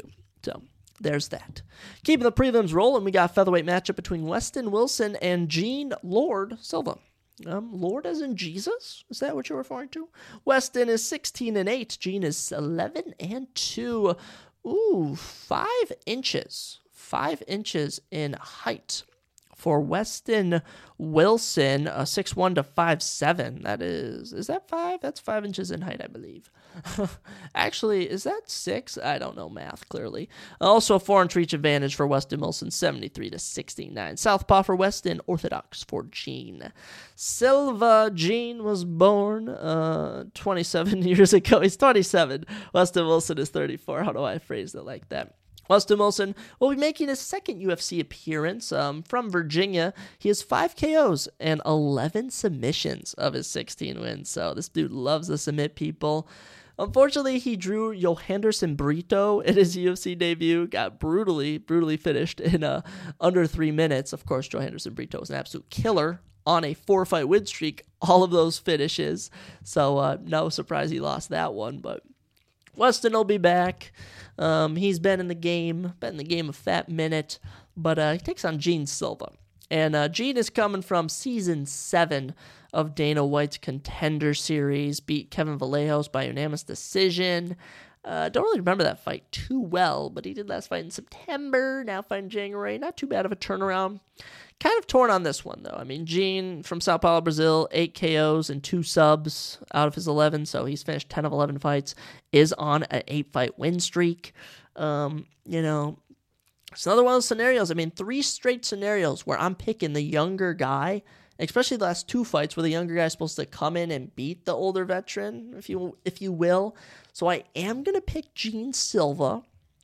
And Weston Wilson was TKO'd in round 1. I feel like 3 straight round 1 KOs is very ambitious to start off the year, but we're an ambitious boy and we have nothing to lose. Give me 3 straight round 1 KOs to start off the year. KOs count as TKOs, by the way. Figured, why not? Why not be crazy? Pick these things. But nonetheless, I think Gene Silva will win this fight. Gene Lord Silva. There's only one Lord Gene, and that is Jesus. Alrighty. Keeping us a moving a bantamweight bout on the prelims between Farid Ferocious Basharat and Taylor Double Impact Lapalooza. Farid, a perfect 11-0. Of course, his brother Javid, also undefeated in the UFC, 14-0. Taylor 19-3, also a very impressive record. 2-inch height advantage for Farid, 5'8 to 5'6, but a 2-inch reach advantage for Taylor, 73 to 71. Orthodox stance for Farid and southpaw for Taylor. Taylor likes to throw that left hand. Farid Basharat is 26 years old. Taylor is 31 years old. Let's start off with Farid Basharat, who will be making his 3rd UFC appearance. Of course, he fought on Season 6 of Dana White's Contender Series, destroying Alan Bogosio on his way to a unanimous decision contract. Farid trains at Extreme Couture, of course, same gym as Nicholas Moda and Sean Strickland, Chris Curtis as well. He was born in Afghanistan, but now lives and trains in Las Vegas. 1 KO and 6 subs of his 11 wins. Actually got to finish his last time out in September at UFC Paris when he beat Cledson Rodriguez by round 1 arm triangle. Won his UFC debut over Damon Blackshear in March. I mean, all I've known is Farid. He's finished a lesser guy, and his UFC debut drew Damon Blackshear, who is a legit unranked bantamweight fighter. He's a very good fighter. So my money's probably on Farid, but I am torn due to how good Taylor Lapalooza has been. Taylor is currently on a 6-fight win streak. 31-year-old is from Paris, France. Last fought in Paris, beating Caolin Lorraine by unanimous decision.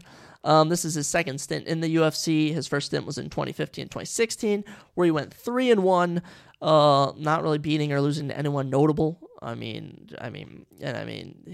got a finish in the UFC in 2015. His only loss in the UFC was unanimous decision. I don't know if he's been finished, actually.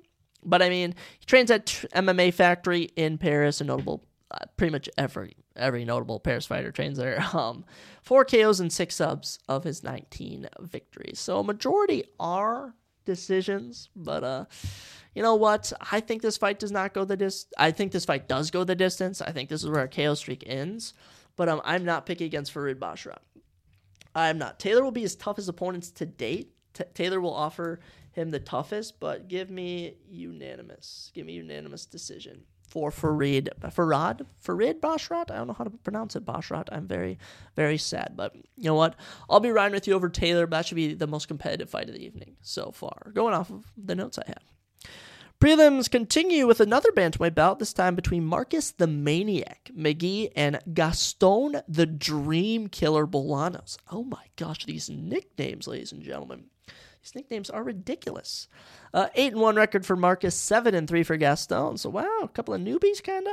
5'8 to 5'7", 1-inch height for Marcus, and both fighters have a 69-inch reach. Both fighters fight orthodox. Marcus is 33, Gaston is 31.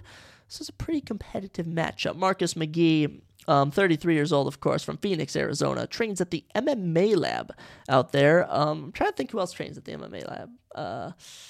gosh, just a couple other notable fighters in Phoenix. I think Cejudo might do some time there. He's on a 4-fight win streak, 7 KOs and 1 sub, give him a 100% finish record, and he has fought twice in the UFC, stepped in on short notice in April of last year to beat Journey Newson by rear naked chokehold in round number 2, getting a performance bonus, and then took on JP Buys on short notice, KOing him in just over 2 minutes to earn another performance bonus. Marcus McGee, super entertaining, super fun. Excited to see what he brings to the table. A 4-fight win streak, too. Okay. Gaston Bolanos made his UFC debut against Aaron Phillips in April of last year at Holloway versus Allen in Kansas City.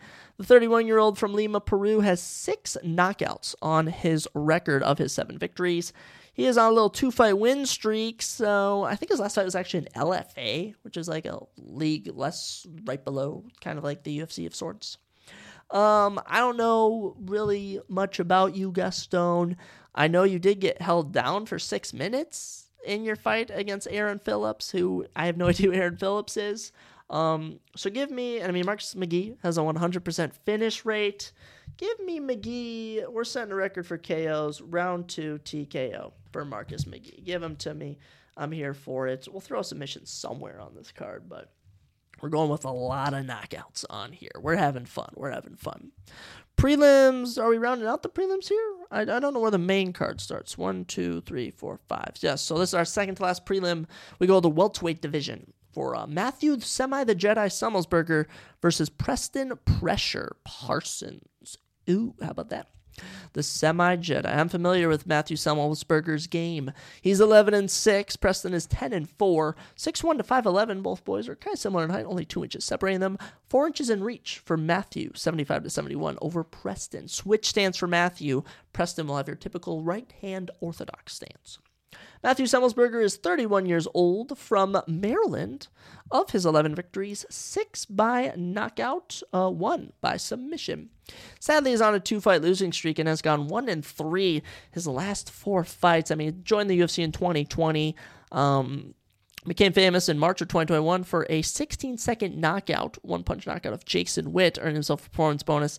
After that, had a pretty intense battle with Chaos Williams, then followed that up with he lost that Chaos Williams bout by unanimous decision. Followed that up by knocking out the Diaz's boy, Nick Diaz's boy, Martin Sano, in 15 seconds, another one-punch knockout. But since that, hasn't really gotten it going. Gave AJ Fletcher his first loss in March of 2022. After that 2-fight win streak, he then lost to Alex Morono in a close fight, then destroyed Jake Matthews on the feet, then had an awkward Jeremy Wells fight in 2023 where he dropped him twice, but then proceeded to get taken down 6 times. So he was winning the striking battle against Jeremy Wells, but lost the grappling battle, which led to a loss. Then in July of last year, had an insane fight against Jaros Medic, back and forth before getting knocked out with a spinning back elbow in round 3. So he's on a 2-fight losing streak. Rough 2023 for Matthew Summelsberger, but he'll look to bounce back against Preston Parsons. The 28-year-old is from Jacksonville, Florida. Of his 10 victories, 9 by submission. Dude loves to submit people. Debuted in 2021, got TKO'd in round 1 by Diego Rodriguez. Then beat Evan Elder by unanimous decision in 2022. And in his lone fight in 2023, lost a split decision to Trevin Giles. I don't know much about you, Preston. I do know you like to submit people. But like I said, this is the night of KOs. Give me another Matthew Summelsberger round 1 one-punch knockout. You know it, baby. You know it. I gotta do it. It doesn't hurt me picking these wrong. We're going with a lot of knockouts. But how fun would it be if they all came true? That'd be a blast. Let's round out our prelims with a little heavyweight action as the veteran Andre the Pitbull Arlovsky faces the up-and-comer Waldo Salsa Boy Cortez Acosta. Andre Arlovsky, 34-22 and 2 no contests. This dude has had so many fights. Wow, 34 wins, 22 losses. So what is this? His 26. This will be his 59th professional bout, I believe. I think he's looking to get to 60 and then retire. Waldo Cortez Acosta, a nice 10-1. 6'4 to 6'3. Waldo only has an inch in height and an inch in reach as well. 78-77. Orthodox stands for both. The age here is hilarious. Andre is 44. Waldo is 32. Wow. A 32-year-old is young in the UFC. Andre, been in the game a long time. We'll start with Waldo. Waldo, of course, does Acosta, born in the Dominican Republic, 5 KOs and 1 submission win in his 10 professional bouts. Debuted in the UFC in 2022 after winning on Season 6 in Anyone's Contender Series with a Round 1 TKO.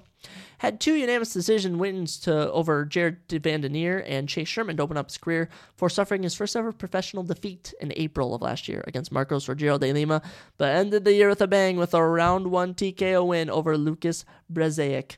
Fun win. That was in UFC Singapore, which was my best fight night card, I think, of the year, or second best. That was a fun fight night card. I know how good Waldo Cortez Acosta is. He can hang with some of the unranked heavyweights, and it'll be fun to see him compete. Andrei Arlovski, we of course know who he is. If you're a UFC fan, trains at American Top Team from Chicago, Illinois, was born in Belarus, which is very cool. 17 KOs and 3 submissions of his 34 wins. He loves to knock people out sometimes. Hasn't gotten a finish, though, since, he hasn't gotten a finish in the UFC since 2015. So I don't see that coming. Dude's been in the UFC since 2000. He was on UFC 28.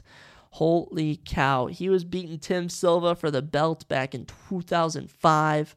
So former UFC heavyweight champion, if no one knew. Wins over Fabricio Verdum, Ben Rothwell, Roy Nelson. He lost to Fedor Emelianenko. He's lost to, beaten Brendan Schaub, beaten Bigfoot Silva, Travis Brown, Frank Mir, lost to Stipe in 2016, Alistair Overeem. He was once on a 5-fight losing streak. Wow, he's lost to Ngannou, Marcin Tiberi. He's beaten Stefan Struve. Lost to Tai Tuivasa, Shamil, Gusto Sakai. He's beaten Ben Rothwell. Lost to Jairzinho Rozenstruik. He's fought so many guys. He is on a 2-fight losing streak. Got finished by Marcos Rogerio de Lima in 2022. And his lone fight last year got knocked out by Dontel Mays. I hate to say it, Andre. Your best years are behind you. I'm going to give Waldo Cortez Acosta a boxing decision win. So we'll say by unanimous for Waldo. But hopefully this isn't the end for Andrei Arlovski. Hopefully he sticks around for one more fight. Minute and 45, hour and 45 into the podcast. We have 5 more fights to cover. Let's see if I can get through them all before the 2-hour mark. We'll see. Try not to rush, but also try to rush. We kick off the main card with middleweight action. My most torn fight to pick on the main card. Phil No Hype Haas takes on Bruno the Hulk Ferreira. Phil Haas, 12-5. Bruno Ferreira, 10-1. 6 foot to 5'10" in favor of Phil Haas. And a 5-inch reach advantage for Phil Haas. 77-72. Both fighters fight orthodox. Phil Haas, ladies and gentlemen, no hype. Currently on a 2-fight losing streak, unfortunately. And 1-3 his last 4. Been knocked out in round 1 in all 3 of those losses. Now, be it those losses was to Chris Curtis in 2021, Roman Dolidze in 2022, and Ikram Alkaserov in 2023. So it's all been killers, okay? All been killers Phil Haas has fought. Dude fought on Season 1 of Day 1's Contender Series and Season 4. In his UFC debut, he KO'd Jacob Malkoun in 18 seconds. Holds a decision win over Nasruddin Imavov, and Kyle Dawkins holds a decision win. Phil is good. He'll look to turn the tide, though, as his chin has looked shaky his last 2 fights. But Bruno Ferreira, another absolute dog. Oh, by the way, Phil Haas, 35 years old, from Iowa, 8 KOs and 2 subs. Phil's pretty good. Bruno Ferreira, 31, from Parana, Brazil, 7 KOs and 3 subs. He has a 100% finish rate. Lost his first professional bout last time out in July last year when Nursultan Ruzabov KO'd him in 1 minute and 17 seconds. Very awkward. Nursultan just landed a takedown, kind of, and then just hammered his face away, and that was that. His UFC debut, he knocked out Gregory Robocop Rodriguez last year, which was absolutely insane. 1-punch knockout. I'm riding with Phil Haas by round 1 knockout in this one. I think these two are just going to come to scrap. They know the stakes. They know what's on the line in this one, which is a spot in the UFC still. So, going to be a fun one. I'm torn on this one because both fighters are pretty similar, but we're going to go with Phil Haas. Iowa boy. That's where my cousin goes to college. Fun one with ranked bantamweights up next as number 13 ranked Ricky Simone takes on unranked Mario Bautista. This will be a fun one.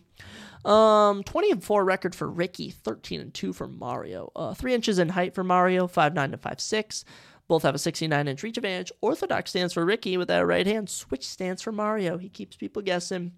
Ricky is 31. Mario is 30. Ricky Simone, currently ranked in the men's bantamweight division, was on a 5-fight win streak before in his lone fight last year got knocked out by Song Yadong in round number 5 in a main event. It was very tough. But the native from Vancouver, Washington, has 6 KOs and 4 subs of his 20 wins, so he does go to decision a lot. Been in the UFC since 2018, holds wins over Merab Dvalishvili, Montel Jackson, Jack Shore, Rafael Sunsao. He is a legit guy in the UFC. Mario Batista, though, he is on the rise. Oh my goodness. From Glendale, Arizona, on a 5-fight win streak, 3 KOs and 6 subs, make up his 13 victories. And in the UFC, actually, he boasts a 7-2 record. Losses are to Trevin Jones and Corey Sandhagen, which isn't too bad. On this current run he's on, he's had 3 submissions, wins over Brian Kelleher, Benito Lopez, and Guido Canetti, all in round number 1. Had a tough fight last time out at UFC 292 against Damon Blackshear, pulled out a unanimous decision victory, got it done, was very impressed with what I saw. And judging by my notes, which I wrote down, I have him winning by submission over Ricky Simone. I don't know if he's going to submit Ricky Simone, if I'm being honest, but I'll keep it just because Verdict MMA will give me more XP. But I am predicting Mario Batista to get a win, probably by unanimous decision, but we'll say by round 2 submissions, just to do it. Mario, I just like his ground game a bit more, and getting knocked out like that by Ricky Simone, Song Yadong really rattled his brains in that fight. I think he still might be a bit wobbly, which is why we're going with Mario. And Mario's been surging as of late, but it could be one of those scenarios, Ricky was on a winning streak, then Song snapped it, and maybe Mario's on a winning streak and Ricky will snap it. Who knows? This should be a close one to open up the card. My biggest lock of the night is up next as Jim A10 Miller takes on Gabriel Mogli Benitez, the great, the legendary Jim Miller, 36-17 with 1 no contest. The legend takes on Gabriel Benitez, who's 23-11. Both are 5'8". Both have a 71 reach advantage. Both fight southpaw. Gabriel's 35. Jim is 45. I'm not for 40. Sorry, Jim. You're not 10 years older, but man, this is a pretty even matchup. Jim Miller from New Jersey, 7 KOs and 19 subs make up his 36 victories. He's gone 4-1 in his last 5 fights. All 4 of those wins by finish, coming off a huge 23-second knockout of Jesse Butler in 2023. Only loss was a unanimous decision loss to Alexander Hernandez, and Jim's been in the UFC a long time, since 2008 at UFC 89. He's fought on UFC 100 when he beat Mark Danzig, and he fought on UFC 200 where did he win on UFC 200? He did. He beat Takanori Gomi at UFC 200. So he's had 2 finishes, 2 wins on UFC 100 and 200. Get this man on UFC 300. A little torn on why he's fighting now, but guess what, Jim? We'll be riding with you in this one. Gabriel Benitez coming off a win over Charlie Ontiveros in 2022 when he knocked him out in round number 1. For that, he had actually lost his last 2 fights by knockout in the UFC. Dude's been in the UFC a fat minute since 2014. This will be year number 10 for him. He has wins over Clay Collard, lost to Andre Feely, win over Jason Knight, lost to Sadiq Youssef. He's kind of fought the average competition as of late. He's from Mexico. He actually trains at AKA, though.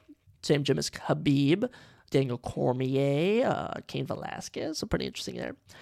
He has 9 KOs and 10 subs of his 23 victories, so he likes to scrap. But give me Jim Miller. Round 2 knockout. It's not that complicated. It's not that complicated. Jim Miller is slated to win this fight. He'll hopefully win this fight, not take too much damage, so we can see him on UFC 300. This is working out perfectly with just under 8 minutes left until we hit the 2-hour mark. We have 2 more fights to talk about. I'm liking our picks, guys. I'm liking our picks.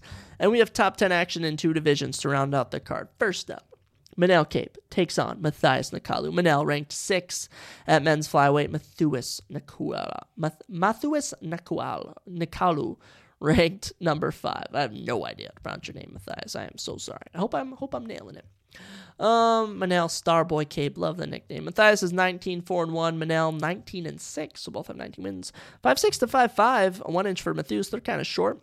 68-inch reach to 66, though, in favor of Manel. Manel fights southpaw. Matthias is orthodox. 31 years of age for Matthias. 30 for Manel Cape. Let's check in with the number 6 ranked Manel Cape first. He's currently on a 4-fight win streak. He was actually born in Angola. I believe that's in Africa, I don't know, actually. He now trains at Extreme Couture in Las Vegas, where he lives now. Of course, same gym as Sean Strickland, same gym as Nicholas Mota, same gym as Farid Basharat. A lot of notable fighters fight at Extreme Couture. 11 KOs and 5 subs make up his 19 victories. This dude does not like to stick around. Debuted in the UFC and lost to Alexander Pantoja by unanimous decision. Didn't really turn on till late. And then in his second UFC fight, which he lost by split decision, it was to Matthias Nukalu. So this is a rematch. Since then, he's had 2 round 1 knockouts, a win over David Dork, dominating win, and his lone fight in 2023 had a fight of the night victory over Felipe Dos Santos. Manel Cape is legit. Put him in UFC, EA Sports UFC 5. I want to play as him. Matthias Nukalu, from Brazil, 5 KOs and 5 subs, make up his 19 victories. Was on a 4-fight win streak before getting knocked out by Brandon Royval last year in round number 1. You know what? There's not much to say about this one. There's not much to say. I'm riding with Manel Cape. I'm a Manel Cape fan. I like what he brings to the table. I'm going to say round 2 knockout. I think Matthias might take him down in round 1, maybe try and grapple a bit, but I'm riding with Manel Cape because I like what Starboy brings to the table. I think his striking is what's up. Plus, Matthias just got knocked out. It's hard to come back from getting knocked out cold with a knee. That's painful. Painful. Hey, Ben Askren never did it. Neither did Frankie Edgar. He didn't come back. And we get to our main event. We have just a little bit of time to talk about the main event. This is a fun one, a rematch between number 3 ranked Magomed Ankalaev and number 7 ranked Johnny Walker in the men's bantamweight division. Magomed, 18-1-1 with no contest. He's only lost once in his career. 21-7 record with 1 no contest for Johnny Walker. 6'6" to 6'3". Johnny's got 3 inches on him. He's a tall, light heavyweight and a crazy 7-inch reach advantage. Wow, height is 3 inches for Johnny. Reach is 7. Both fighters fight orthodox and both are 31. Wow, I did not realize that reach that Johnny Walker has. That is pretty freaking nuts. Let's start off with Johnny Walker. He's a fun guy, born in Rio de Janeiro, now actually lives in England and trains at SBG Ireland, same gym as Conor McGregor. Of his 21 victories, 16 by knockout, 3 by sub. He's only ever won 2 decisions. He loves to end fights quickly.